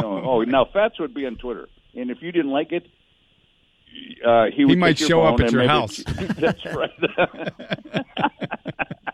Well, you know what? You talk about like the technology not existing then. I'm wondering when you watch football today, when you watch NFL games of the past couple of years with 9 different camera angles on every play and replay that is slowing the game down nonstop and just overanalyzation of all the plays, does it ever dawn on you that had that technology been around at that time, that the Steeler lore, the beginning of the dynasty would not have happened, that maybe they would have overturned the Immaculate Reception? Oh, that's right. I think about that. Heck yeah.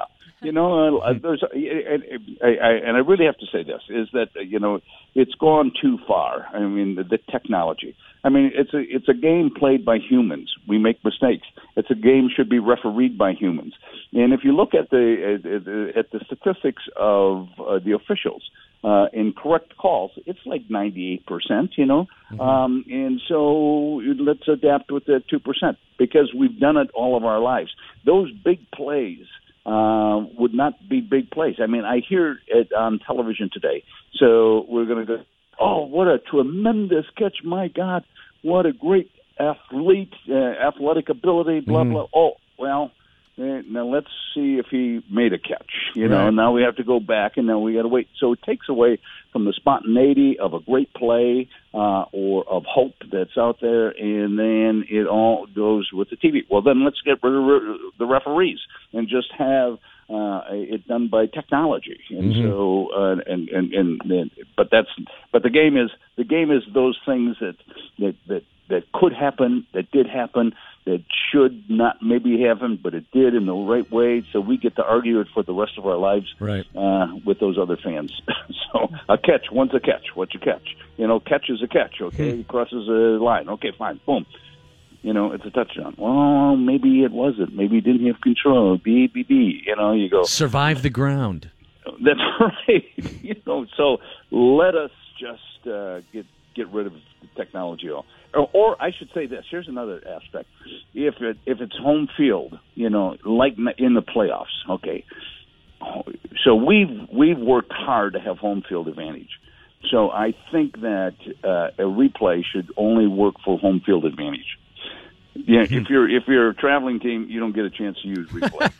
That's quite a like that. Wow. Yeah, that's a big that's a big thing. Big incentive in the postseason. Yeah, that's right. I've worked hard, to get this home field advantage. So I should take advantage of it. Well, all of those frustrations will be pushed aside tomorrow night. Steeler Nation convenes on the North Shore. The playoff pep rally at Stage AE starting at 6:00. Now, I just want to make mention that before that, from 4 to 6 at Tequila Cowboy, Scotro, our buddy Scotro from Kiss FM, and our friends at Bud Light are bringing you the pre-party. So if you want to get down there and get revved up for the pep rally, there's a pre-party for the pep rally. For a pep rally. Rock, there's a pre-party for the pep rally. Wow. That's amazing. It's amazing. And then the pep rally with Rocky Blyer. And if anybody wants to party before they go to Tequila Cowboy to pregame for the pep rally, I'll be hanging out at Bettis' at Permanis.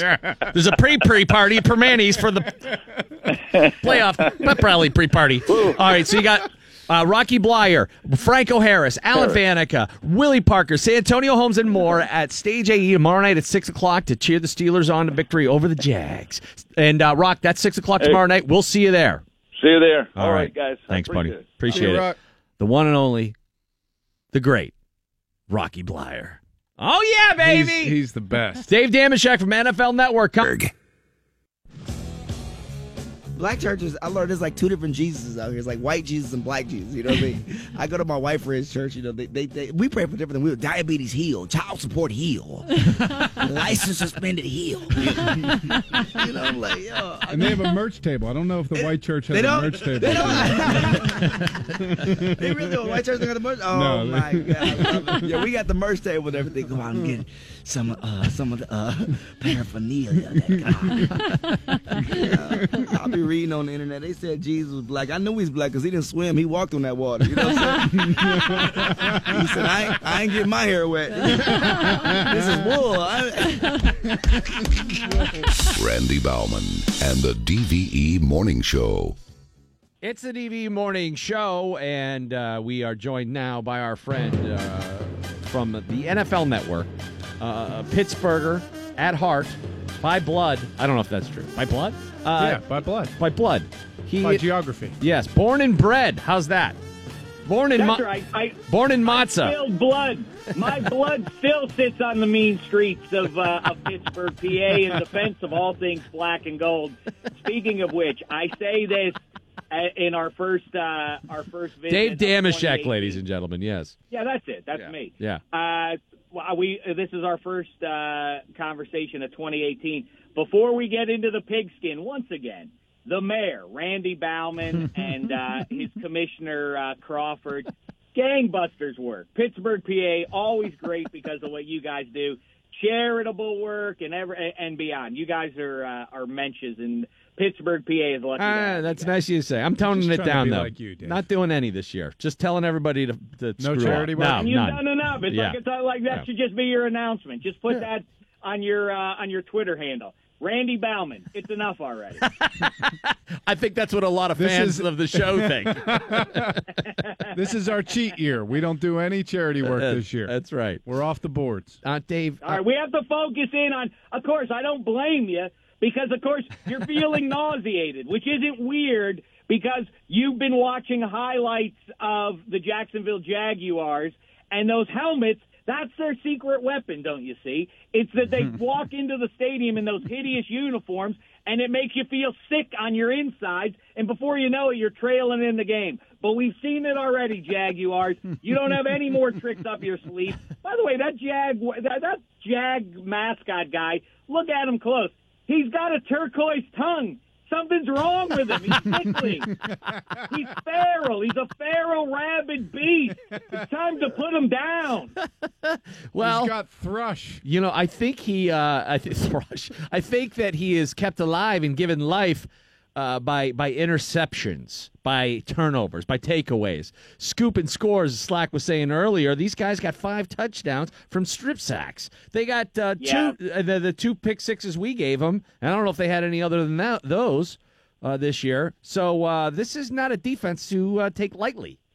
Listen, the Jaguars' defense is not merely great. It's not merely the best in the NFL 2017.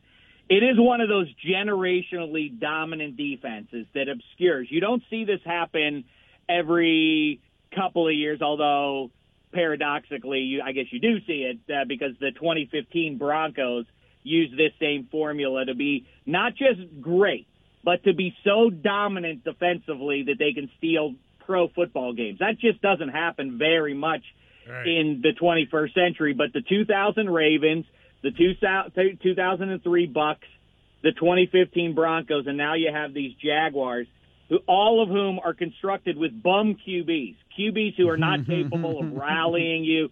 Blake Bortles, if the Steelers should jump up 2 touchdowns, that should be the game. I mean, it would be hard to imagine a Blake Bortles-led offense rallying in Heinz Field. But the defense is so good that they can steal the game. And, I keep hearing from a bunch of Steelers fans who are telling me something along the lines of, Dave, Roethlisberger cannot throw 5 picks again. That was a fluke, and it's not going to happen again. It's like, well, listen, this is the mentality of somebody who is such a homer that you don't acknowledge that didn't happen in a vacuum. Roethlisberger didn't have a bad game because he slept on the wrong side of the pillow the night before. He had a bad game because the Jags are dominant defensively, and they duped him repeatedly, and the offense and Todd Haley into trying to press the action there. We need 26 is the bottom line. 26 must star. He must carry the day for the Steelers and make it so that, because, I mean, if it's nip and tuck and the Steelers are down late and you're 4th and 7 to throw, that's where the Jags want you there. So let's hope that 26 can make hay. We can get up a couple scores as we run into the locker room at halftime, and it's a moot point. And then we can just laugh and tee off on Blake Bortles in the second half. Yeah, I mean, look, that would be ideal. There's no doubt about it. But I want Ben to go 18 for 20. I keep saying, I don't want him to have more than 20 attempts. You don't want throwing. him to throw the ball 55 times. No. I love that. Yeah, checkdowns. I'm serious. I want 35-ish touches for 26 in this game. I want, not just handing the ball to him, but all the checkdowns. Just dump it off. Don't jam it in there. You don't got to be the hero, 7. Just check it down to 26. Let him be the hero on this day. Look, he likes to give jump balls to the guys he trusts. I don't know that he'd do it for Martavis. Well, maybe he'd be a little more inclined to do it now than he was in the first few weeks that he was back. But if AB is out there, he's going to throw it. If Juju, now he trusts Juju, he gets in those situations, he's going to throw it up for him. And this is a team that, they'll take it away. They'll jump up and come down with the ball. They'll tip it. Yeah, they know they have to. Listen, Maurice Jones-Drew, who I do my show with every week. Former Jag. And I had... we had a rugged and contentious sit down earlier in the week on my show, and he feels here's the thing with the Jags. Whereas the Seahawks and before them guys like Michael Jordan or Tom Brady and those guys who need the chip on their shoulder, these guys who by their own perception weren't drafted high enough, weren't respected enough, forever have something to prove. They have a chip on their shoulder, and we're going to teach you. The Jags are not that. That defense is all high-end, really good, 5-star, way back when they were in college kind of guys. They're not trying to disprove anything. They're just like, we're the best. Yeah, it has not occurred to them that they are not the best defense of all time. They believe that. That's scary. I don't like that. Makes me scared coming into Sunday. And Maurice is very confident in this too. But and here's the other thing. So just so that Steelers fans don't get too comfy and it's Blake Bortles. Yeah, guess what? Blake Bortles. Bortles is going to come in here and beat us. Well, guess what? Bortles threw for 95 yards and an interception in October, and the Jags won by 3 touchdowns. So keep that in mind before you start thinking, Bortles isn't going to torch us. He doesn't have to torch us. Bortles does sound like a form of shingles, doesn't it? It sounds like an affliction. That's all I'm saying. Listen, let's do what's right. First of all, the Titans are. The football gods already. What gives already? What does Belichick have on you, football gods, at this point? That you continue to at every turn you give them the breaks. The Chiefs, I don't find the Chiefs. They couldn't even get past the Titans. KC would have given them a test. Yeah. The Titans, the Tennessee Titans, is who you get to play in the playoffs. You Patriot jerks. And guess what? The comeuppance is coming. We just got to get past the team with the turquoise tongues, the small matter of dispatching Blake Bortles. Then it's on to Foxborough. Then it's on to glory. I love it, Dave. I love it. Dave, I'm worried, though. I'm worried about us looking, Coach Tomlin was, accused in the interview with Tony Dungy of looking past his opponents toward the Patriots, who were still 3 weeks away. Well, they won all 3 of those games leading up to the Patriots game and then lost the Patriots game. They got jobbed in that game. Yeah. Do you think they were looking past the Patriots to the Browns? Was that maybe our problem there? By the way, why is Mike Mitchell talking stuff the week of the Jags game about the Patriots? I don't love, but he talked to Pursuta about it yesterday, and he is super pissed about it. He's pissed because that interview was 3 weeks ago. He's like, I spent two days with that person, and we talked about Ryan Shazier the entire time. That was one small quote taken out of the context of 2 days talking about Ryan Shazier. In fairness to the writer, though, I'm sure he didn't say anything else that was going to get the clicks, like, we'll play them in hell, we'll play them in hell in Haiti, we'll play them in New England, we'll beat them anywhere. It does sound good. It does get you excited. I'll tell you, that you say about the 3 weeks off, and that reminds me. The 2 things for me are these. One, shaking off any rust, and I know it's a minor concern, Roethlisberger 14 years and everything else. It's not the same as the other teams that are putting their feet up and resting, like the Rams last week probably took their feet off the gas and came out a little tight against the Falcons. I don't think that's as bad. But let's just hope Roethlisberger, because to be clear, this isn't homerism. between weeks 10 and 16, Roethlisberger was playing as well as he's played in 5 years, and he was definitely the best quarterback in the NFL, Tom Brady and anyone else included, from weeks 10 to 16. He was dominant. If he comes back at that level and Antonio Brown is ready to go, if he is 100% ready to go, I'm saying it here, I'm saying it now, no one can handle the Pittsburgh Steelers, not the New England Patriots, not the 85 Bears, not the 80s Niners. I don't care who you throw at us. 7, 26, and 84 are the truth. Here we go. Come on. We got to handle these Jags. Let's get the game time. Let's dispatch this bum team already. Dave Dameshek from the NFL Network getting you ready for Steelers-Jags Sunday. You'll hear all the action right here. I'm getting me ready. I don't care about you. I'm getting me ready. On your flagship of the Pittsburgh Steelers, 102.5 WDVE Pittsburgh, Dave Dameshek from the NFL Network. Thank you, sir. Thank you, fellas. And by this time next week, if the Steelers win, I want to give you a sneak, a little heads up here. We're going to have a revised. You'll remember many moons ago when we first came together, it was over Stairway to Seven. Yeah. Our little song. We're gonna update that in advance of the Patriots game, if there is a Patriots game. Yeah, well, maybe we'll be playing the Titans in Heinz Field. Dude, Marcus Mariota's going to beat us in Heinz? No way, dude. Tom.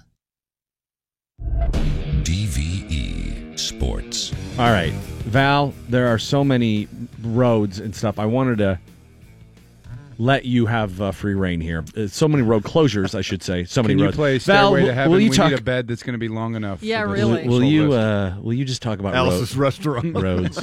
Yeah. Play Mountain Jam. Road scholar Val Porter. In memory of Elizabeth Reed. Right. There is a weather watch on the Turnpike today, so be alert for possible ponding water and flash flooding. They're not issuing any road restrictions at that point yet. Mon Wharf is closed due to flooding. There are also several other closures in Sewickley, Conway-Walrose Road between Compton Road and Big Sewickley Creek Road. These are all closed. Mount Royal Boulevard between Trotter Drive and Duncan in Allison Park. In Monaca, Raccoon Creek Road in both directions between Maury Road and Frankfort Road.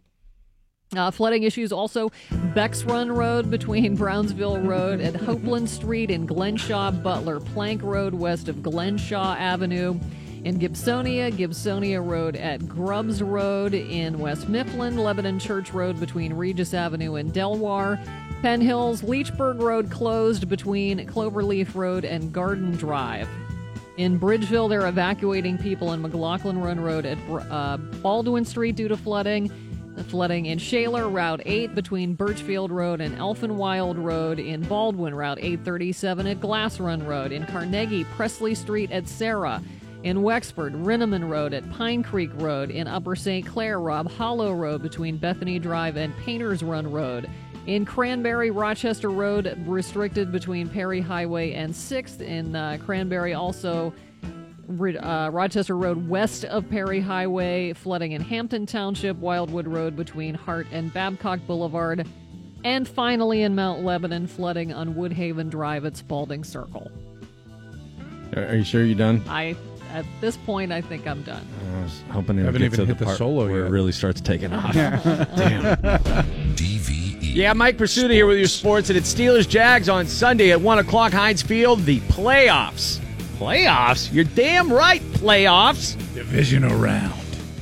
You know, I love Dameshek's passion, but when I'm listening to those interviews that you guys conduct, he dropped a line that I really appreciated this time. He was about to make a point, and he prefaced it with, now, this isn't Homerism, but, and I like when he says that, because otherwise, I wouldn't be able to tell.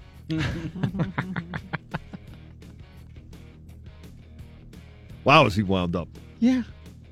He's fired up, Mike. Yeah. Just FYI, it's not preordained. Looks good, but, you know. Still got to play the game. Anything can happen. Well, and we recorded that yesterday because he was in Los Angeles before the Le'Veon Bell comments.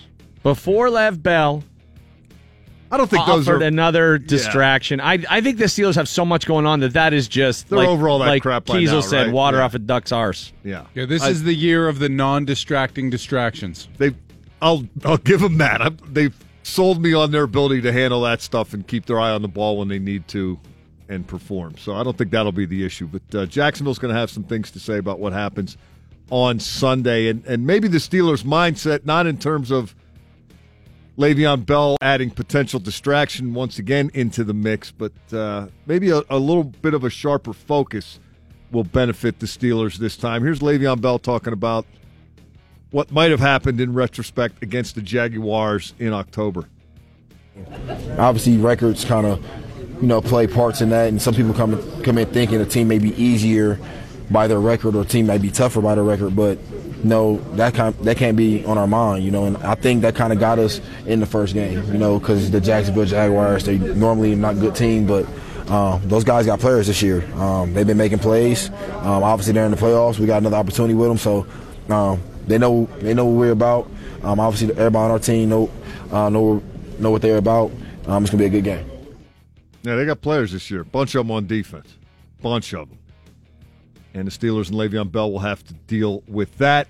By the way, Sports This Hour is brought to you by Panhandle Cleaning and Restoration. The news was encouraging regarding Stephon Tuitt and Artie Burns yesterday. Tuitt, elbow, MRI. He said he's practicing today. Burns, hyperextended knee, MRI. He said he hopes to practice today, and if things go the rest of the week the way he thinks they will, he'll be able to play on Sunday. If Burns can't go, then Cam Sutton would presumably get the nod. Cam Sutton, one way or another, whether it's special teams or cornerback, is going to be playing in his first playoff game, and he's ready for that. Oh, yeah, most definitely. Like I said, it's another opportunity. We doing the things we love to do. Obviously, we're trying to achieve a goal, that been instilled into all the guys on the team since day one. And, that's just not your mentality, week in, week out to dominate your opponent, and work to what we're all trying to achieve, which is the Super Bowl. Then, this is not a place for you, and all the guys feel the same. That's why we've got to this point that we are now. We just got to continue and keep it going. Well, he has had one of the most interesting rookie seasons I can remember in a long time. Just for being kind of out of the picture in training camp and then most of the regular season, but still able to work himself back and get involved and play significant snaps when needed. And you just listen to him talk about what's about to happen. And, yeah, that smarter than the average Bear reputation he brought out of the draft, he has come as advertised. Mentally sticking with it, Mike, because, Yeah. I mean, when you lose that much time with the team right out of the gate. When you've never done it before. Right. You just think this season is lost. Yeah, he is a sharp guy and a good player, and we'll hear a lot from him in subsequent seasons. But he seems to have the playoff thing figured out, and a veteran of Marquise Pouncey's years had it figured out a long time ago. That's exciting, man, when you got your whole team ready to go out there and play, and the guys are really, really focused and locked in, man. And this time of the year is fun. We know it's a serious time, but it's still football. We got to go out there and enjoy ourselves while we're playing and making sure we're focused. And last but not least, let's leave it up to one of the primary distractors this season, Martavis Bryant. It's a guy who didn't even want to be here in October, but he's right where he wants to be and will be again on Sunday. Everybody's going out making plays when their numbers are called. Juju having a great year, AB's having a great year, and guys are coming along. And now it's a 3-game series. The regular season over with. Now we just focus on the playoffs. Got 3 tough games coming up, and we got to finish. It's not going to be easy. We know it's not going to be easy, and we wouldn't want any other way but to go out and compete and have fun doing it. You happy it worked out this way? Yeah, we're in the playoffs. Definitely happy, man. I wish you guys could have seen when I asked you, glad it worked out the way it did. His eyes got bright, his smile lit up the room, and you heard a little chuckle there at the end. Martavis Bryant, a guy who's done most of his interviews this year, looking down, giving off that angry young man vibe, just trying to power through it as quickly and painlessly as possible. He got excited about the opportunity to play again for the Steelers in the playoffs. And who knows, maybe he'll catch another ball reaching through his legs around his backside while he's doing a somersault. Or catch it one-handed while the defender's holding his other arm. I'd like to see that. Should be a lot of fun. That's all I got. I don't think it's homerism to say that you got to feel confident going into this game. I mean, the last time we saw these guys was week 5, and we lost one game since we've seen them the last time. One game, and we got jobbed in that game. You realize you started with, I don't think it's homerism to say we got jobbed. That's the truth. That's the definition. That was national news, Mike. A lot of people felt that way. Bill Burr texted Randy and me right after the game and said, you guys got jobbed. Well, he's the authority. You got jobbed, dude. You want to talk about a homer? Come on. It's a Patriot fan right there. I just hope people embrace it and enjoy it. I love being in Pittsburgh the weekend of a home playoff game. Me too. $21 million injected into the local economy. The energy in the town is just unfreaking believable. Go down to the strip, put on your waders and go to the strip district. Tomorrow morning, whew, be crazy down It's there. going to be nuts. When does it turn to snow? Tomorrow. Overnight tonight. Overnight tonight. yeah. And then we're going to get blasted. 3 to 6 inches. It's not too bad. But it's on top of ice that we're going to get this evening. So there's Icy that. field on Sunday. I don't like that. I don't like that a lot. We'll tell you who the winner of the Steelers tickets are when we come back. And one last look at this weekend's pivotal matchup. There are 2 hurdles to being in Minnesota for the Steelers. The smaller of the 2, but no less important, Jacksonville Jaguars this Sunday. By the way, have we ever come to a consensus on how to say that? It's Jaguars. It's Jaguars. You don't say wire. They hate wires. Yeah, you don't say wires. Well, they How do the people there say Jaguars? I don't know. Wars? The word is We should jaguar. Ask, we should ask that guy we had. Jaguar. Not jaguar, not jaguar, not jugular. Jaguar. Jaguar. Jaguar. Jaguar. I like to call them the Jaguars. They're Jags. You know, someone tweeted us that their mascot has a teal tongue from eating so many Carolina Panthers. Which, look, his off-field habits should not be. And I want to take, well, we all want to take just a second here and thank our friends at Ironborn Pizza down at Smallman Galley for bringing us some pies this morning. Verdict? Fantastic. Oh, my God. Customer for life? Unreal. I'm still chewing. This it's my favorite pizza right now. Everyone has their traditional picks. Yeah. In terms of something new, something a little different, this is about the best in So I town. say Fiore's is always in my top 3, always, and then occasionally one will sneak in there and be my current fave. And right now, this is it. Ironborn Pizza and Smallman Galley. Check it out. It's badass. We had the spicy pie. You had that, right? Oh, yeah. And by the way, Spicy's unbelievable. It's the perfect level of spicy. It's not like overpoweringly spicy. Right, it's not like you got to pour milk all over your face. It's not stunt eating. Detroit-style pizza in Smallman Galley. Ironborn. Go check it out. What, did it move to the suburbs? Square pizza, Sicilian-level thickness, perfect. But it's not a Sicilian pie. No, it is not. Start with the red. On your first visit, eat as much of the red as possible, then branch out, because the red is perfect. On the white, they have a sausage, kale, and something else one that I had that was real good. This is an arugula and mozz and tomato. That one looks badass. So thanks again to those guys. It's just a tremendous pizza place. Okay, we gave away tickets to this weekend's game. It ended at 9 o'clock, our Steelers quiz. You went to DV.com. We had thousands and thousands and thousands and more. Log on to DV.com and take the Steelers quiz. How many perfect scores did we get, Slack? We got 309 perfect scores out of over 2,100 entries. Okay. Wow. So it's a pretty smart fan base right there. Yeah, there were 16 questions. Most of them you could Google. Some you had to know the show, like when is Cam Hayward on the show? What day do we have Dave Damashek? Things like that, just to make sure that we're rewarding the DV listeners, not just people that know Google. The 2 hardest questions that got the most people were, which team did not beat everyone in the AFC North? Your choices were the Bears, the Patriots, and the Jaguars. Of course. That one was tough. Easy. A lot of people thought the Patriots beat everybody. In fact, it was the Bears or didn't beat everybody, and it was the Bears and Jags that did it. The other one that tricked everybody, what was Juju Smith-Schuster's first end zone celebration?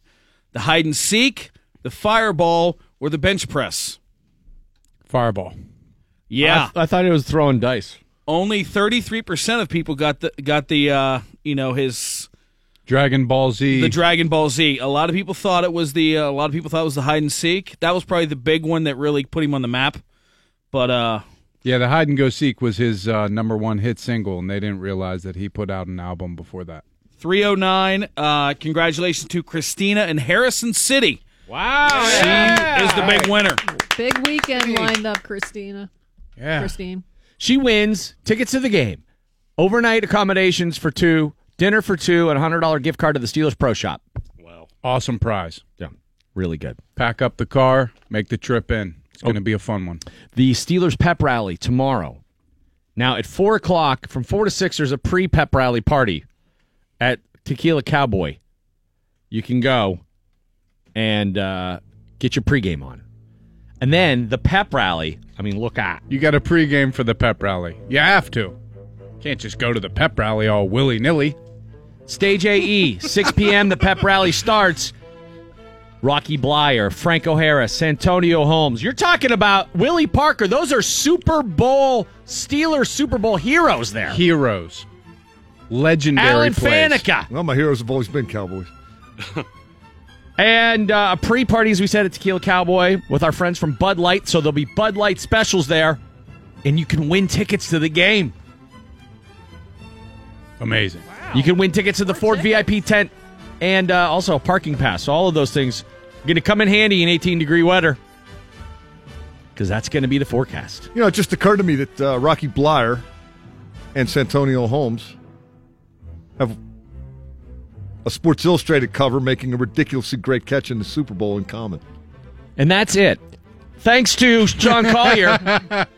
That's where their commonalities end abruptly. Follow me on Twitter at Sean Collier PGH. Hey, why not listen to a podcast? You Can't Handle the Truth Film Review Podcast. Search for it on iTunes or wherever you get your things you listen to. Also, thanks to Brett Kiesel for giving us a shout this morning. The 8th annual Shear the Beard will take place on February 16th at Jurgles. Go to jurgles.com to get your tickets. Thanks to Vince Williams, another member of the Killer Bees. Boys, I really like that guy. I wish we could get him on every week. Yeah, me too. Slack work on that, thanks. Well, if we pay him, you probably could. Brandon T. Jackson is at the Improv this weekend. You know him from Tropic Thunder. He played Al Pacino in Tropic Thunder. The actual black guy. The actual in black the movie? guy, yeah. Once again, thanks to Rocky, and catch him at that pep rally tomorrow at Stage AE. And as always, thanks to Dave Damashek of the NFL Network. Anybody? I got nothing. Go Steelers. Mike Pursuta, get us ready right now for that game Sunday, 1 o'clock. Steelers, Jags. The game that's been a year in the making, a year in the anticipating, a year in the longing to play is at long last finally mere hours from being finalized. But before the Steelers can completely embrace their profound preoccupation with the New England Patriots, there's one last detail to which they must attend. That would be playing Jacksonville on Sunday afternoon at Heinz Field. Blake Bortles isn't Tom Brady, Doug Marrone isn't Bill Belichick, and the Jaguars are no dynasty. But the Jaguars nonetheless stand between the Steelers and the shot at redemption they've been obsessed with ever since last January. The Jaguars will arrive at Heinz as a team on the rise, with a defense that demands attention, with a running game that can win a war of attrition, and secure in the knowledge that they're capable of coming into Western Pennsylvania and dominating. The Jaguars did that while beating the Steelers 30-9 back in October. Much has happened since then, and much of it suggests the Steelers are much more likely to make amends in the rematch preceding the rematch of the rematch. And much of what happened the last time against Jacksonville, Ben Roethlisberger throwing 5 interceptions and the defense hemorrhaging 231 rushing yards against, for example, can't happen again, can it? Not with Antonio Brown back from injury, not with Le'Veon Bell and Roethlisberger likewise healthy, not with the Steelers' offense poised to strike after too many postseasons of signing Ben Tate off the street, of handing the ball to Fitz Toussaint, and of throwing it to Sammy Coates and Kobe Hamilton. This year is finally the year. The Steelers are as convinced of that as Steeler Nation. And no collection of upstarts from Sweet Home Flabama is about to stand in the Steelers' way along the way. That's the theory, at least. Are you ready for some football? Yeah! Mother Nature will deliver the type of Steeler weather in which the Steelers believe they're most at home in the postseason. Bell provided the type of soap opera-esque distraction the Steelers have seemingly thrived amid ever since Bell decided to skip training camp. And just in case anyone forgot what it is they're really playing for, Mike Mitchell's Churchillian beat them in Haiti or beat them in hell declaration regarding those Patriots centered the ball as well as it can be centered. It's almost time, finally, for the Steelers to ship it up to Boston. They're not quite on a mission from God, but that said, they've come too far for too long and endured too much along the way not to take that final step. Oh, yeah! Let's go, Steelers!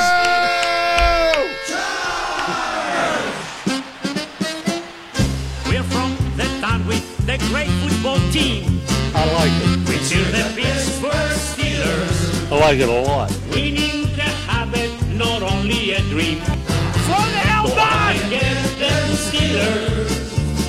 Yancey and Andre and Gary are here. And so is Capers Army. It got to the point. It's been many years in coming. Hopefully you can see the Steeler machinery coming. For the Hellboy! For the Hellboy! For the Hellboy! Defense. Make them scramble, intercept that ball. Defense keeps our Steelers always best of all. Craig, Kevin, Woodson, Barry Brown, Wagner to your team. They're tough from year to year. We're so glad they play here. Now join with me and sing the Steelers cheer. Pittsburgh's the best place to live. We're from the town with a great football team. We cheer the Pittsburgh Steelers. I like it. Winning the habit, not only a dream. I like it a lot. Go out and get the Steelers. Colors and all his friends are all on the beam. Congratulations, Steelers. It's been many years in coming. Just with the Steeler machinery humming. Pittsburgh's the best place to live. I don't care what anybody says. Offense. Barry's running on the way up the field. For the Hellboy! Offense. Neil and Green have everyone so thrilled. Morris, John L. We prove that we have the running game. The Steelers are so great and they play the best of all. To take our Pittsburgh to the Super Bowl. I believe in millions. Why would I rob you? For the Hellboy! Yeah, let's go, Steelers! I'm finished. You stay classy, Pittsburgh. Don't touch your face. I got him tight, Pittsburgh, all day, baby. For now, you guys call me Ronald. Would you not eat my pants? Ronald.